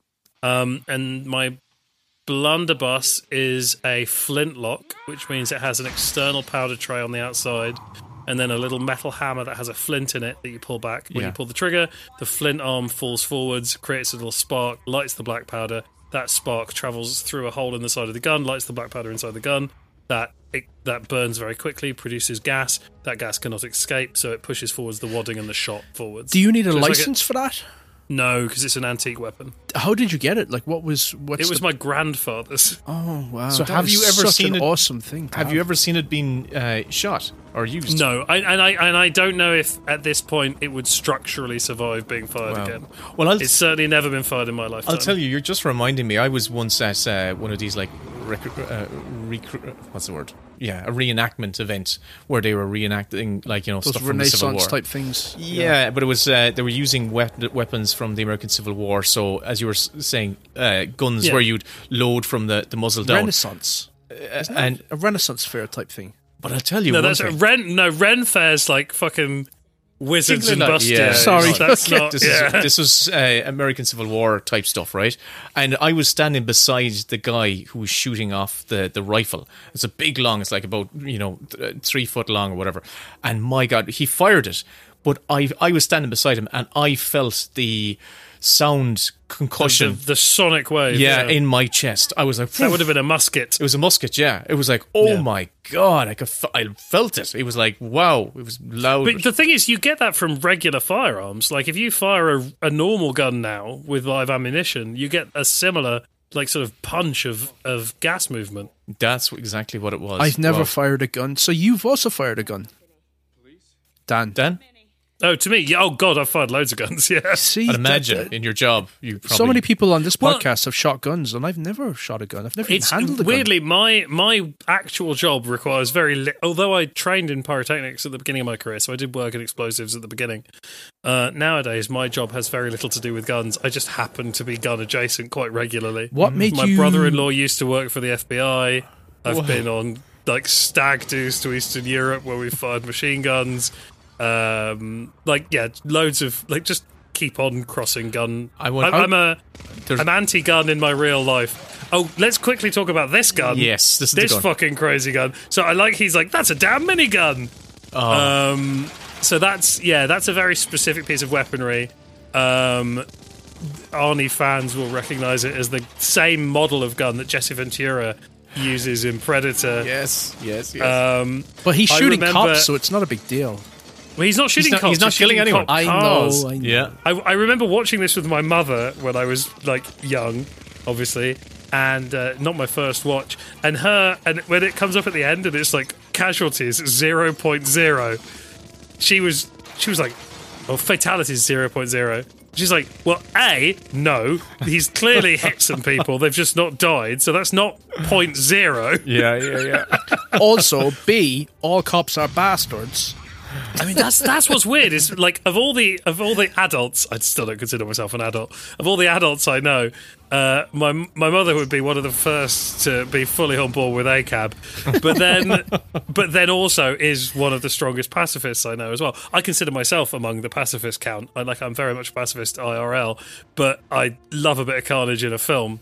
Whereas she can't suspend her disbelief to that level and is very upset at this kind of thing, this kind of behaviour. But I remember a friend enthusiastically telling me absolutely gruesome, and I'm talking, no, Dan, stuff that's made me queasy where I feel like I'm going to throw up effects in films that is, for somebody who's a pacifist, oh my God, you've got a dark mind.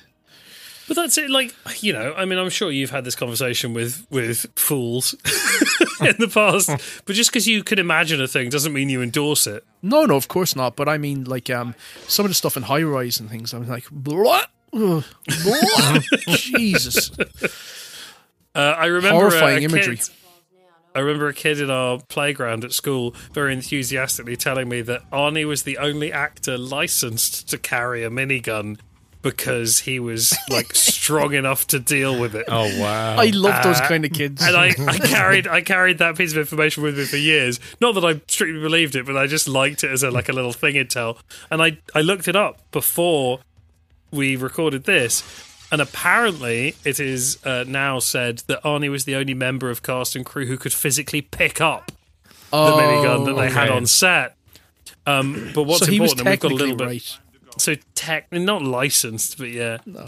But apparently, because it's got an external battery pack, it doesn't just run on explosives. Like most fully automatic guns use the combustion to propel the motion of the weapon. Mm-hmm. But the minigun has a spinning barrel that has to be done electronically, so it has wires coming from battery packs. There's a lot and of they keep on having to film. hide those. Yeah, slow-mo's cool. No, it's cool. That's right. It's cool. But it's giving me Matrix vibes.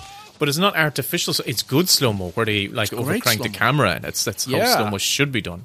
I don't like when they do it after the fact. You Hate say that, Will, but I've got a big soft spot for after the fact slow-mo. Oh, you look at John Woo's stuff, Yuck. where they would use but they'd use the reduced frame rates for emotional impact. So you'd have a full speed shot, but then as like a main character gets shot, it would break down to like, oh, now it's 12 frames a second. Now it's 6 frames a second. Sort of like, now it's a still. And it's a stylized choice. It's so beautiful. That's like film student stuff where you can explain away everything. You can just put like emphasis and thesis behind it. And I think it just looks shit to me. But anyway. So what you're telling me is John Woo is a bad director. And no, John Woo is not my favourite director, and he made the worst Mission Impossible movie, and he should actually apologise. You can't take a foreign language director being exploited by Hollywood and use their American output Do you know what as I an love? indicator of their work. What I love, what he did was that Thandie Newton or whatever.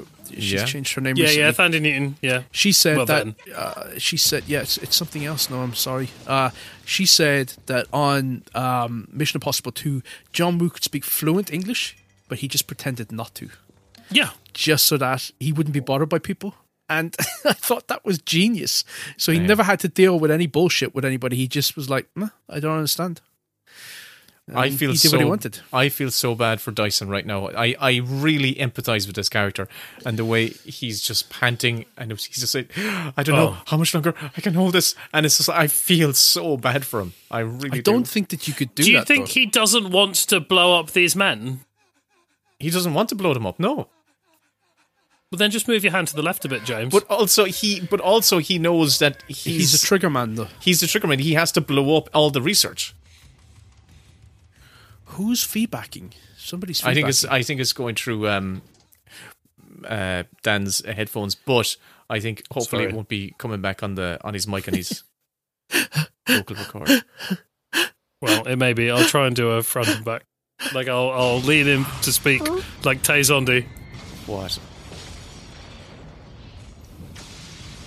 That's a gorgeous explosion. It really is.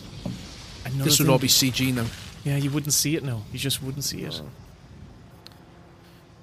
You also don't see the multiple cuts of things blowing up, so you get to see it from every angle.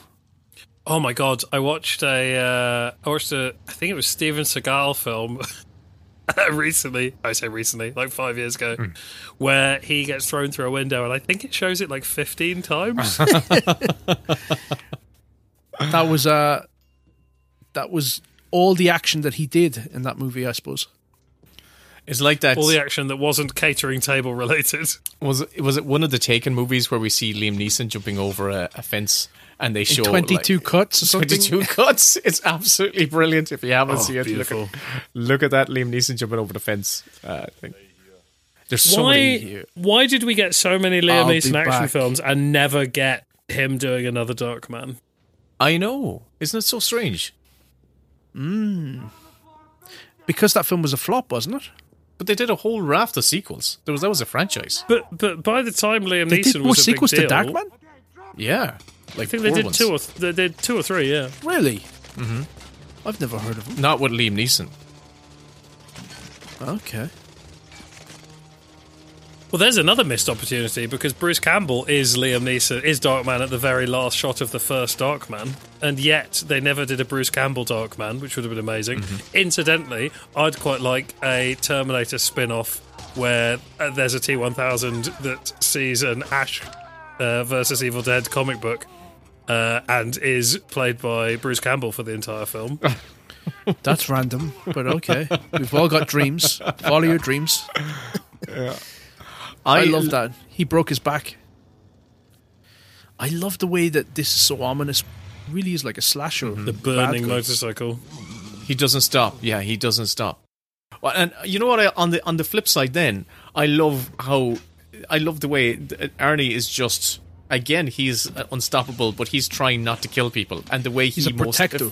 He's most efficiently trying to.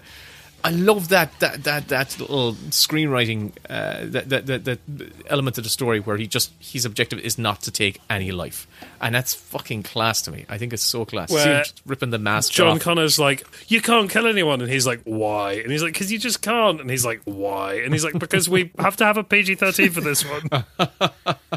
I don't think it was because they're spending a lot more money on it. I don't think it was PG-13 in the UK anyway, and in Ireland, because my cousin couldn't get to see it. He was 14. It was a 15 here. Yeah, he was too young. It was a 15 in England. He was raging. But we didn't have a PG-13 here. No, we had PG and 15. Yeah. 12s. What was a 12 show? That came out later. Okay. Yeah. Yeah, it wasn't 12. One of the Indiana Jones films was our first 12. We probably was, yeah. We did a whole thing about whenever you rent or buy a video.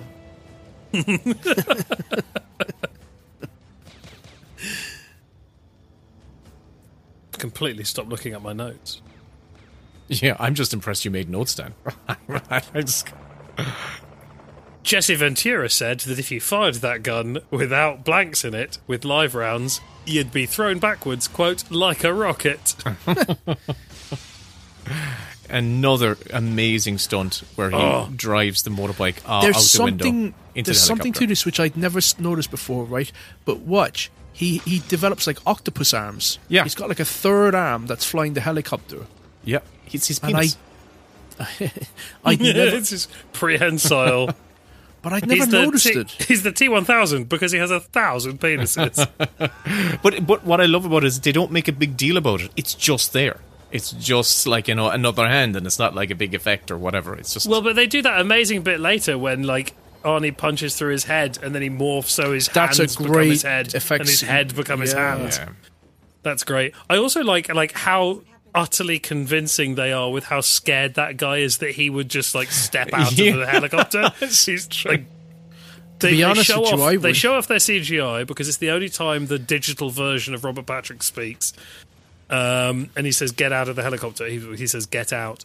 And that guy's just like, yep, okay, off we go. And just steps out of a helicopter. Well, the guy came in like liquid vomit and just turned himself into a person. I'd be like, Silver sick. I'll see ya. You can have the helicopter. I'd like to go on record and say that this level of damage of Arnie's face is my favourite of the various... You can see a bit of the endoskeleton also, Terminators. We're going to see one of the most dangerous stunts that was pulled off on this film, which is that they actually fly a real helicopter under an underpass. They did it for real. It's not fake. And it was extremely dangerous. But they pulled it off. You're about to see it right here.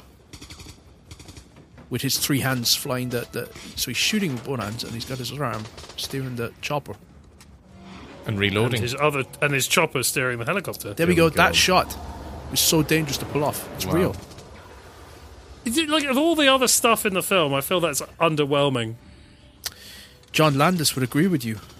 John Landis would not agree with me, and John Landis would say, do it again, but put some kids in there. Oh, no. Oh, God. This is so good, man. Why can't movies be like this now? On the Arrow podcast a little while ago, we covered the Friedkin picture. What's that fucking art forgery picture he did? In the 80s. You're gonna have to look it up. Oh, it's bad. It's a bad film. He was a psychopath, though. But the whole point was he was like, oh, we've got to do a better... That fucking helicopter crash is so cool. Mm-hmm. He said we've got to do a better car chase than... French Connection. French Connection. and they do it, and it's the first time you ever see a truck jackknife on film and all this kind of stuff. But when you watch it, it's like, it's kind of dull. Like, it's not very exciting because it doesn't have the visual impact of it. And they've wasted their time, and it's not as good. And I feel a little bit similar about the helicopter going under that freeway. There's so much amazing shit going on in this film. To Live and Die in LA. Oh, is that the one you're on about? Okay. No, that can't be it. But that's got a great car chase on it. But is that the one? That's who plays the baddie in that? I'm looking up here. What's The Guardian? I've never seen The Guardian. Oh, Guardian's amazing. I haven't seen that either. The Guardian's a super dumb. Like, is it a werewolf or is it a were-tree? Deal of the Century. I've never seen Deal of the Century. What the fuck is it? I love this guy's voice when he says, "Are you hurt?" He's got a very uncharacteristic voice. The Brinks job? Well, Brinks are money trucks. It's the exact same as the first film. He just doesn't stop. It's the same. It's the same. No, it's the story. exact same. As I said at the beginning, the structure is identical. Rampage, CAT Squad was a TV movie. To Live and Die in LA. Wang Chung, To Live and Die. It's a music video. Lord. Yeah, Wang Chung. No, so Wang Chung did the soundtrack. Yeah. So it's To Live and Die in LA is the movie I'm talking about. Okay. And it's got a couple of very bad special effects that he talks about on the commentary as being good, and they're not. They're very bad. And then the whole film is also bad. That's really, because that's one of those films that has a huge cult following. And they're wrong. Every single one of those people is wrong. It's one of those films that I started watching. It's William, what's his name, is the lead in it, I'm pretty sure. The guy from Manhunter. Defoe is the baddie. Oh, yeah. I have never finished it. I was actually, and I wanted to watched it for car chases, for the chase things. Yeah. Rewatched it, actually. It's seen the car chase is, it's one of those ones where it's like, oh yeah, they did a bunch of stuff for the first time, and it's technically impressive. It's not a better car chase aesthetically, it's not very exciting. Than French Connection. No, God no, it can't touch the French Connection. Because the French Connection feels legitimately dangerous. Because it was legitimately dangerous. Yeah, as does this. Yeah. This is fucking great. Like, the buffeting they're doing, being pushed against the rail here, all these sparks, and the fact that they keep on showing us the big liquid nitrogen sign. Everything can go boom, like, really quickly. And even when that truck rams up against the chicken truck and just decimates it, eviscerates the wooden smashes the cabin. back off it. Yeah, it's so cool. It's so good. It feels like, there was a bit of a reprojection. The reprojection there doesn't look so great. So that's reprojection versus superimposition. So when Arnie is on the truck and the truck has crashed and he's timing it and then he jumps off and he does a forward roll, that's superimposition, and that's the worst bit of superimposition in the whole film. Okay. So stick with it. You'll see it. You'll hate it. Get ready. I don't hate anything about this film. That might be superimposition. If it is, it's good. I think it's rear projection. I love the way he climbs onto the hood, as my American friends say, of the truck, and starts shooting him in the chest. Oh yeah, and it's just like this unrelenting, just brap through the window. It's great. I do like all the extended edition stuff though, where the T-1000 is breaking down. In the ice water, in the liquid nitrogen. I don't so think there's a jackknife. That's a better jackknifing than the one in To Live and Die in LA. Let's all agree. I also don't know whether they do transport liquid nitrogen in huge tankers like that and not in actual barrels. Here we go. Is this the shot? I feel like barrels don't work for liquid nitrogen because it is so cold. It has to be kept at pressure to be that cold. Here we go. And he jumps off. Wait for the forward roll. There we go. Oh, okay. That's dog shit. That really is. This is a miniature. It's because the speeds are wrong, is why it really doesn't work. But the black levels are wrong. This is why CG is so much better. And every movie should be CG. You know what? Compositing, the CG version of superimposition, is better than superimposition. So that's a place where I do feel that CG has definitely improved everything. I've got a lot of time for CGI and for VFX in general. I think there's excellent uses for them. Of course. The only problem is anyone who thinks that one tool is innately better than another, and therefore isn't choosing the best tool for any given shot. And that's one of the strengths of this film, is that literally Cameron is choosing shot by shot the best special effects for each job. And so sometimes you'll have a sequence that's like 3 seconds long and it's 8 shots and you've got 5 different special effects in it, all done completely differently and from completely different disciplines. But yeah, here's Frosty so good. McNoFeet. It's amazing. He's also, Patrick's really great at selling it, like in the top shots where you see him. Mm-hmm.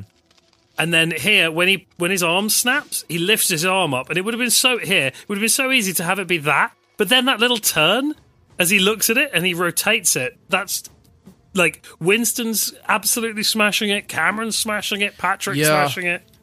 Everyone is at the top of their game. It's so good. Like, I wasn't even sure if that was Patrick himself, but it is Robert Patrick. I mean, it may not be. Hasta la vista, and that's baby. so good. Mm-hmm. I love it.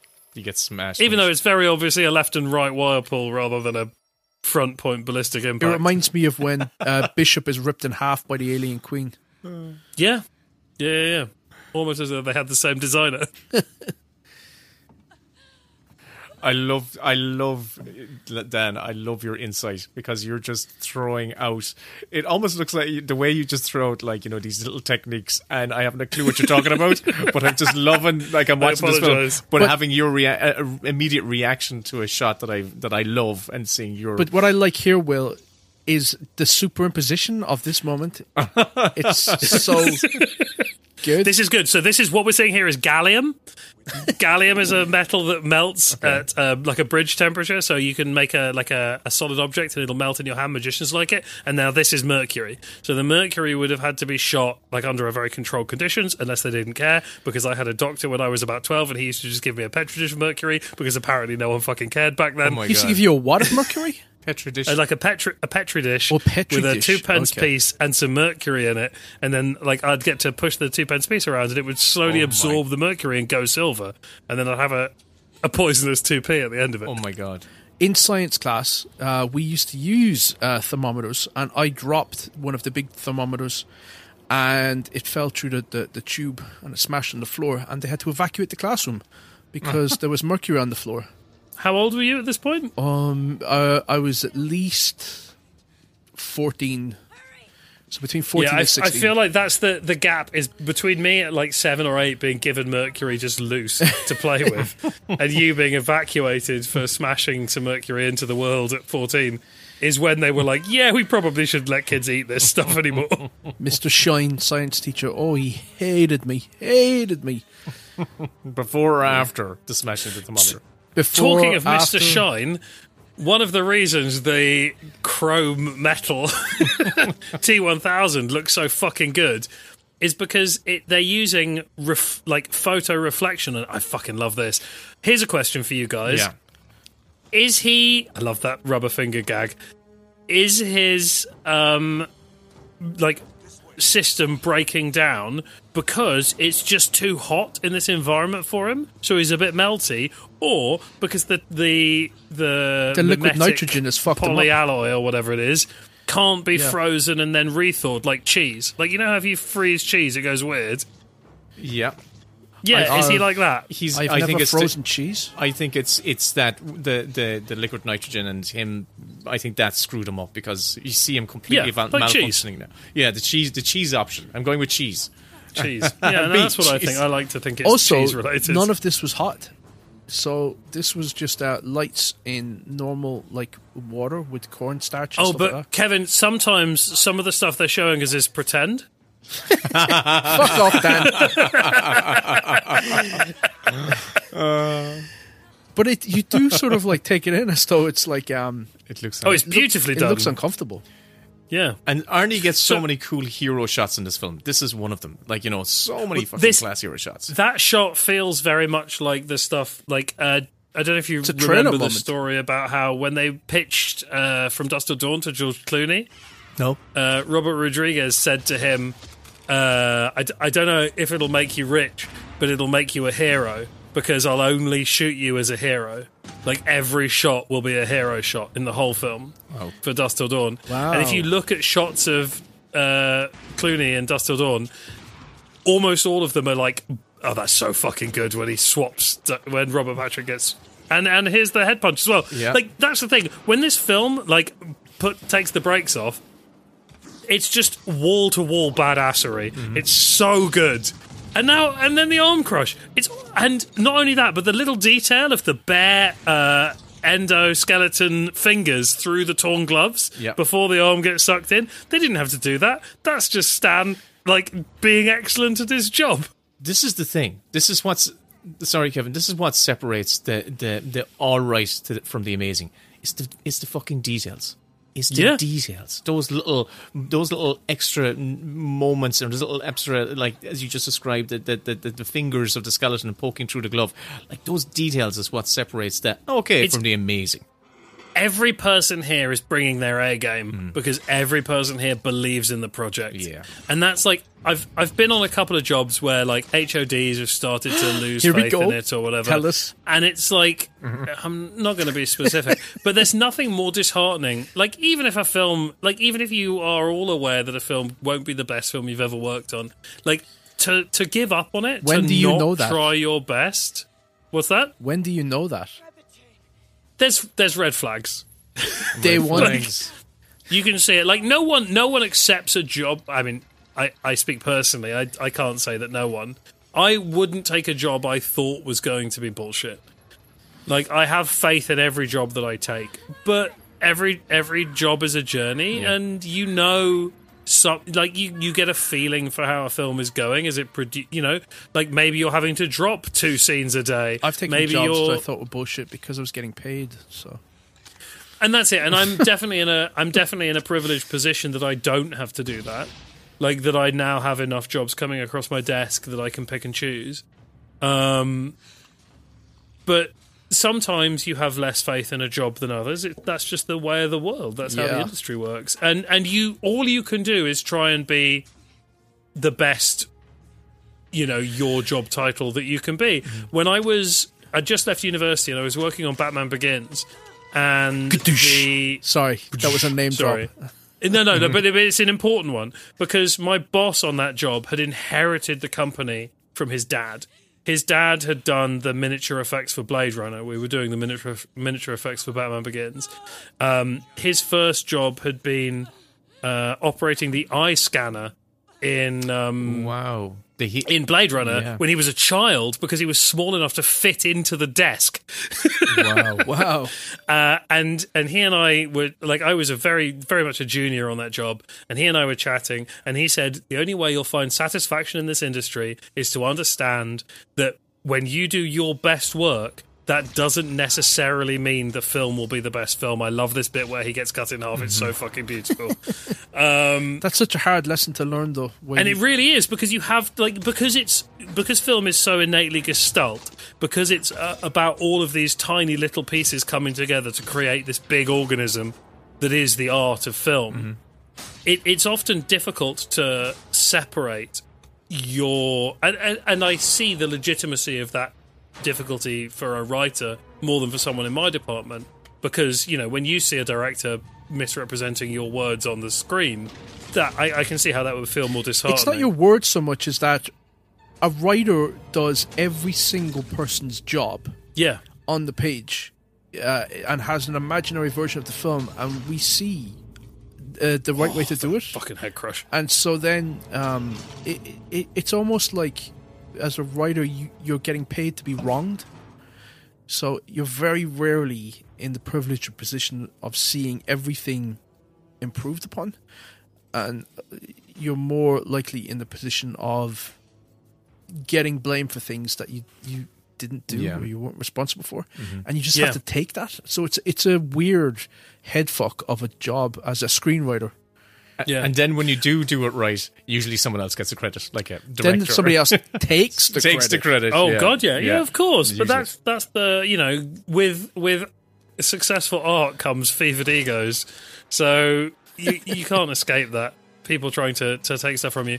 A director I really like working with did a film that I wasn't involved in a little while ago that they ended up taking a bit of flack for from their core audience because it wasn't their usual thing. I know who you're on about. And they've been very, very, politely quiet about defending themselves because it was for a studio. But actually, all of the things that were being complained about by the audience, they're not their fucking fault. Like, those are notes that came in from the studio. That's people overriding their opinion, changing what they were going to do, and then they suddenly have to put out this horribly neutered version of the film. Audiences need to get more attuned to deciphering who is giving the notes, who's in the position of power on a project, because it's not anymore always the director. And if you look it's never been the director. If you look at a string of films from a certain producer and they're all bad, and there's a variety of different people who've come in and worked for them, it's not that filmmaker's fault. It's that producer has mandated something which nobody liked, and they did their best to make it work. Well, it's that whole, if you meet an arsehole in the morning, they're an arsehole. If you meet an arsehole all through the day, meet arseholes all through the day, it's you that's the arsehole. And it's the same. Like when I'm looking at someone's portfolio, it'll be like, oh, you've worked for 20 years in this industry, but you've only ever worked for one company, each company once. That's a massive red flag. Yeah. Right. Because if you're good to work with, people want you back.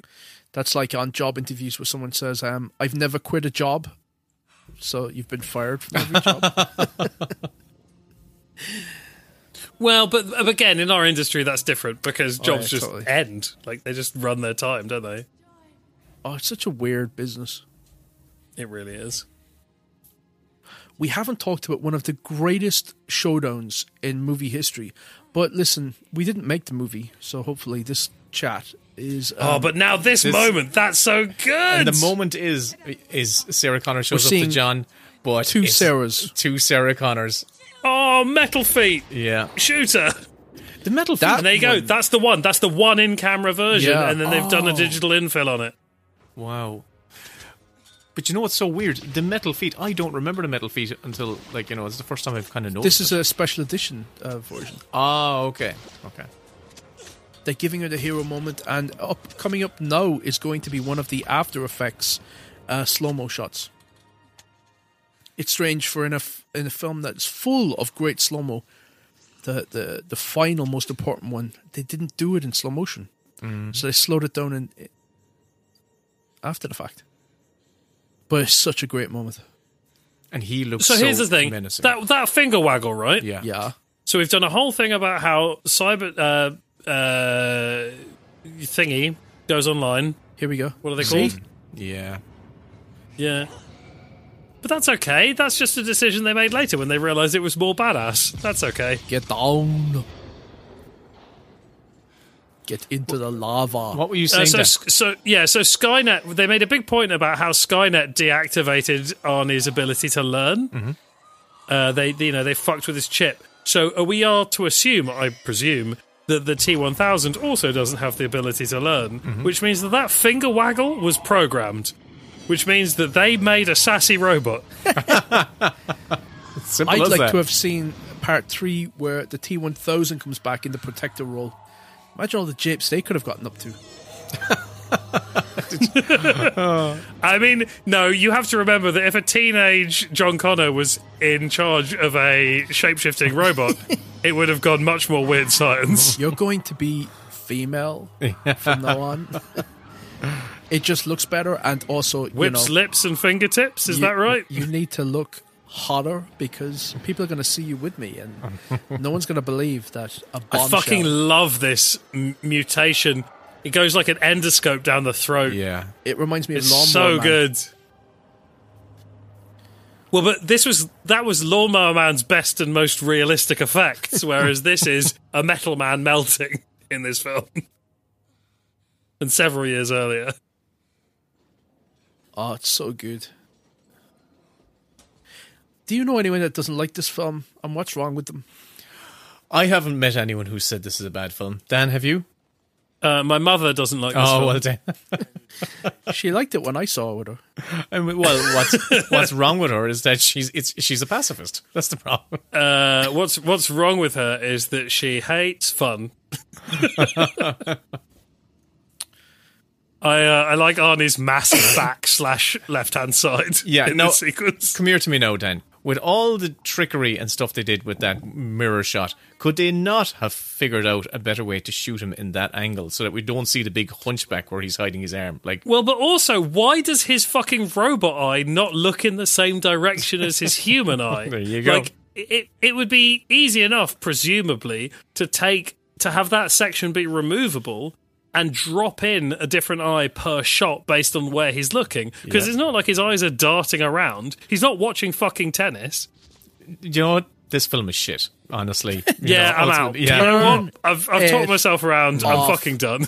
Very, very poor. Also, while the first iteration of the damaged Exaflesh version of Arnie is my favourite aesthetic, I would wager that this is the general audience's favourite version, because every special effects artist will be able to tell you that they get asked 1,000 times a year, can you make me into a Terminator around Halloween? And they always mean this version. Oh. And do people do that? What do you mean? Do special effects artists? Yeah, if somebody comes up to you and says, will you make me into it? We all appear like a chorus and tell people to fuck off. Well, I think that was Kevin was actually pointedly kind of saying, and do you do it? Maybe Dan for me, maybe. I would sit there in the makeup chair and get turned into a Terminator. Yeah. Oh love shit! it. Yeah, I'd love to. I'll tell you what real people don't like having to deal with: not being able to see out of one eye as they get drunk. I've done a number of self makeups. I like in to my get early so career. drunk that I can't see out of both eyes. Well, but what if you can't see out of the one eye that's left available to you? Sounds like a good night. If your brain decides that, now I know why you cry. But this stuff, right? It can seem a little hokey and a bit cheesy now after the fact. But that's, I think, because so many other inferior filmmakers have copied this, and so now this stuff feels like pastiche when it wasn't at the time. It wasn't. Yeah.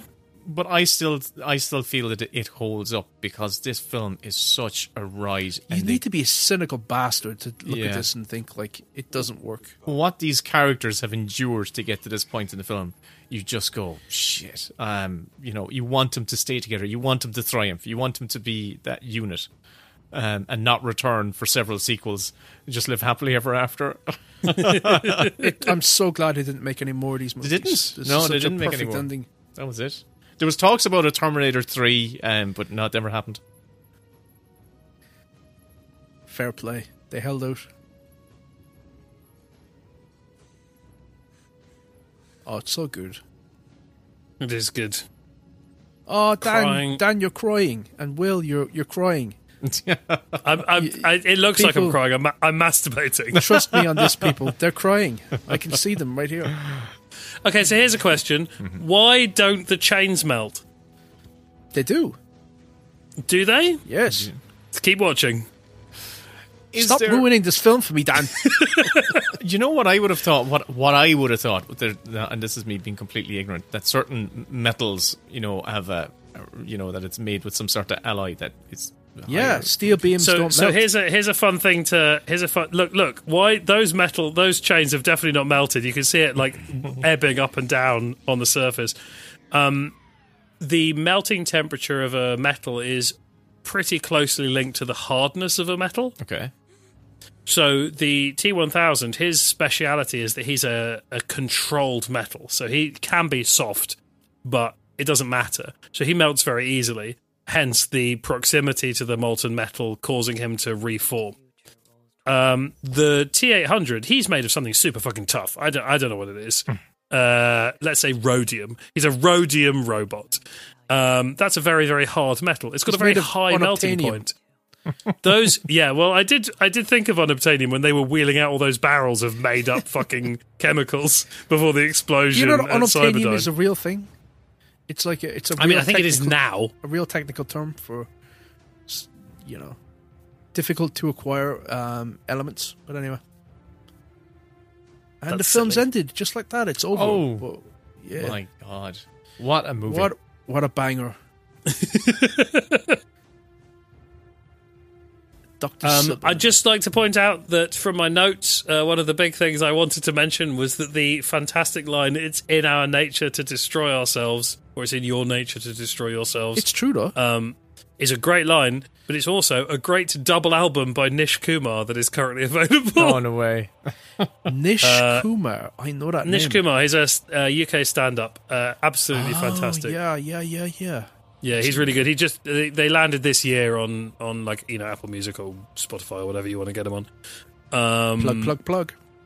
I mean, I don't fucking know him. I don't get any money out of this. I don't care. I just like the albums, and I was tickled that they were named after a Terminator 2 quote, which I didn't immediately recognise when I listened to them earlier this year. But then the second Arnie said, "It's in your nature to destroy yourselves," I was like, "Oh yeah," like Nish said when he was talking about Brexit. There's something else. There's some other either a comedy troupe or a comedy album, which is like Wolfie's Right Here. Oh, I bet if I Google that now, I'd find out who. Well, that is. there's a track on iTunes called "Killer Robots with Knives for Hands," but it's not very good. Do you know how people? people? Killer Robots with Swords for Hands, maybe. You know how people name their production companies after quotes from films? Like a few people have done it. Bad Hat Harry and stuff like that. I would call mine, if I ever had one, I'd call it Planet Houston. Because of Superman 2. When General Zod arrives and he thinks that this is Planet Houston.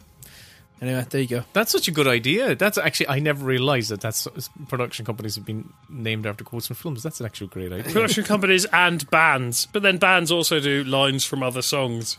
And I think didn't Morrissey take a lot of his lyrics from like 1950s films? That's what, like, a lot of where he was inspired. He actually literally lifted a lot of his lyrics from British 1950s One of movies. my very, very favourite 1930s noirs is called Girlfriend in a Coma. Ah, there you go. No, I made that up. That's not true. God. I was thinking, well, they've got Angels with Dirty Faces, so maybe there is a film called Girls in a Coma. No results for Wolfie's Right Here.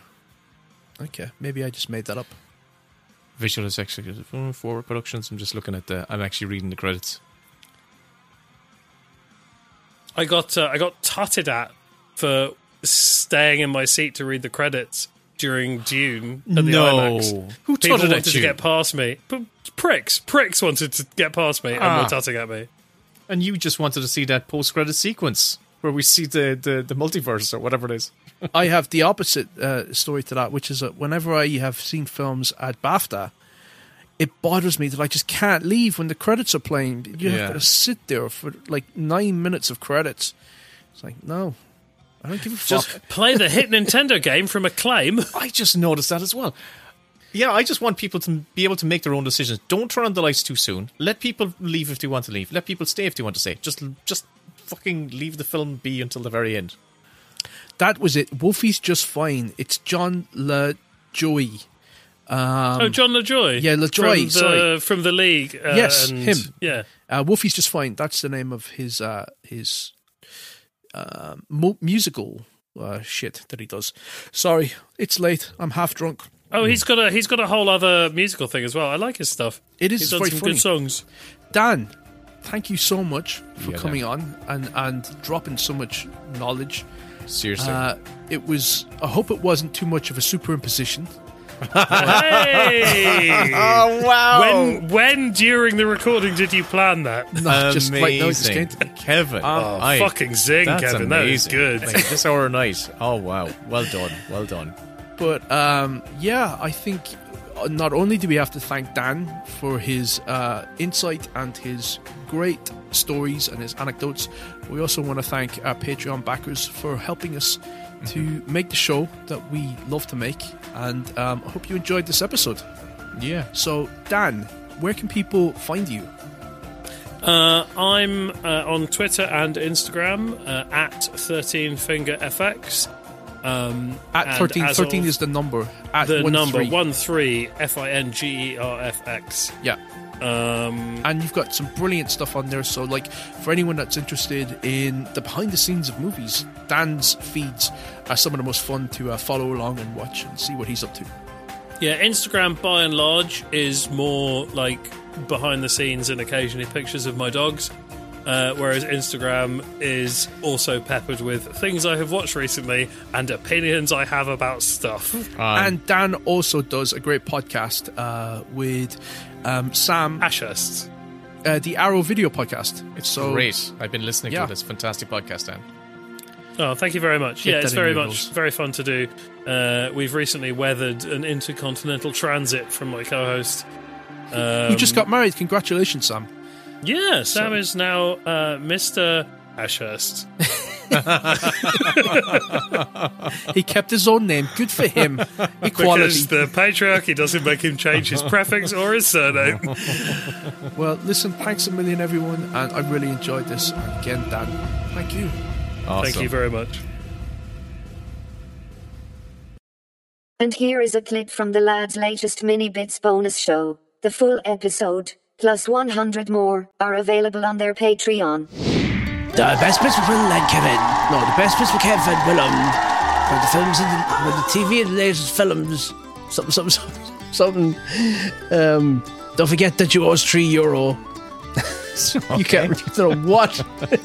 Oh my God! I did a whole Irish theme. The best bits for Kevin Willem. Talking TV and latest. Okay, right. I'm gonna find the fucking thing because it's gonna be the music to start the episode. I don't think I've heard this. You have. Well, maybe you haven't. I don't think I have heard this. I do. I suspect that what you do is you just put the laughing emoji thing and think I'll listen to that some other time. Fuck it, that'll do. Because it's bound to be funny in his eyes. So I'll just tell him what he wants to hear. I actually only laughy emoji when I've actually listened to it. I should have taken the hint that nobody was responding to the Podbot one. Like, nobody was giving me any reaction to it. And I thought they hadn't listened to it yet. And then, of course, I was delighted with that, and people hated it. It's not. It wasn't easy on the ears in the sense that it was just her monotone voice, so there was no up and down. That's the thing. Yeah, I know. I tried my best. You're a bug and I'm a feature. Pray to this mantis or I'll eat you. And if you don't know my name, here's an update to teach you. I'm Puffbut and I'm the future. An AI podcasting computer. The number 1010011 producer. I'm a psycho. Yeah, that's exactly what did you do. So, don't forget, now you owe us €3. Come off the stage. I've not heard this. I swear to God. I'm going to send it to you right now, and you can get a genuine reaction. I'll actually listen to it. So I have my WhatsApp open. The best bits Kevin Willem from the telly and the latest film. Talking shite, they're the dynamic duo. Don't forget, now you owe us €3. Come off the stage, That's genuinely my first time hearing that. I just could easily have just scrubbed it from my memory. That's the other thing that could have happened. How do you operate?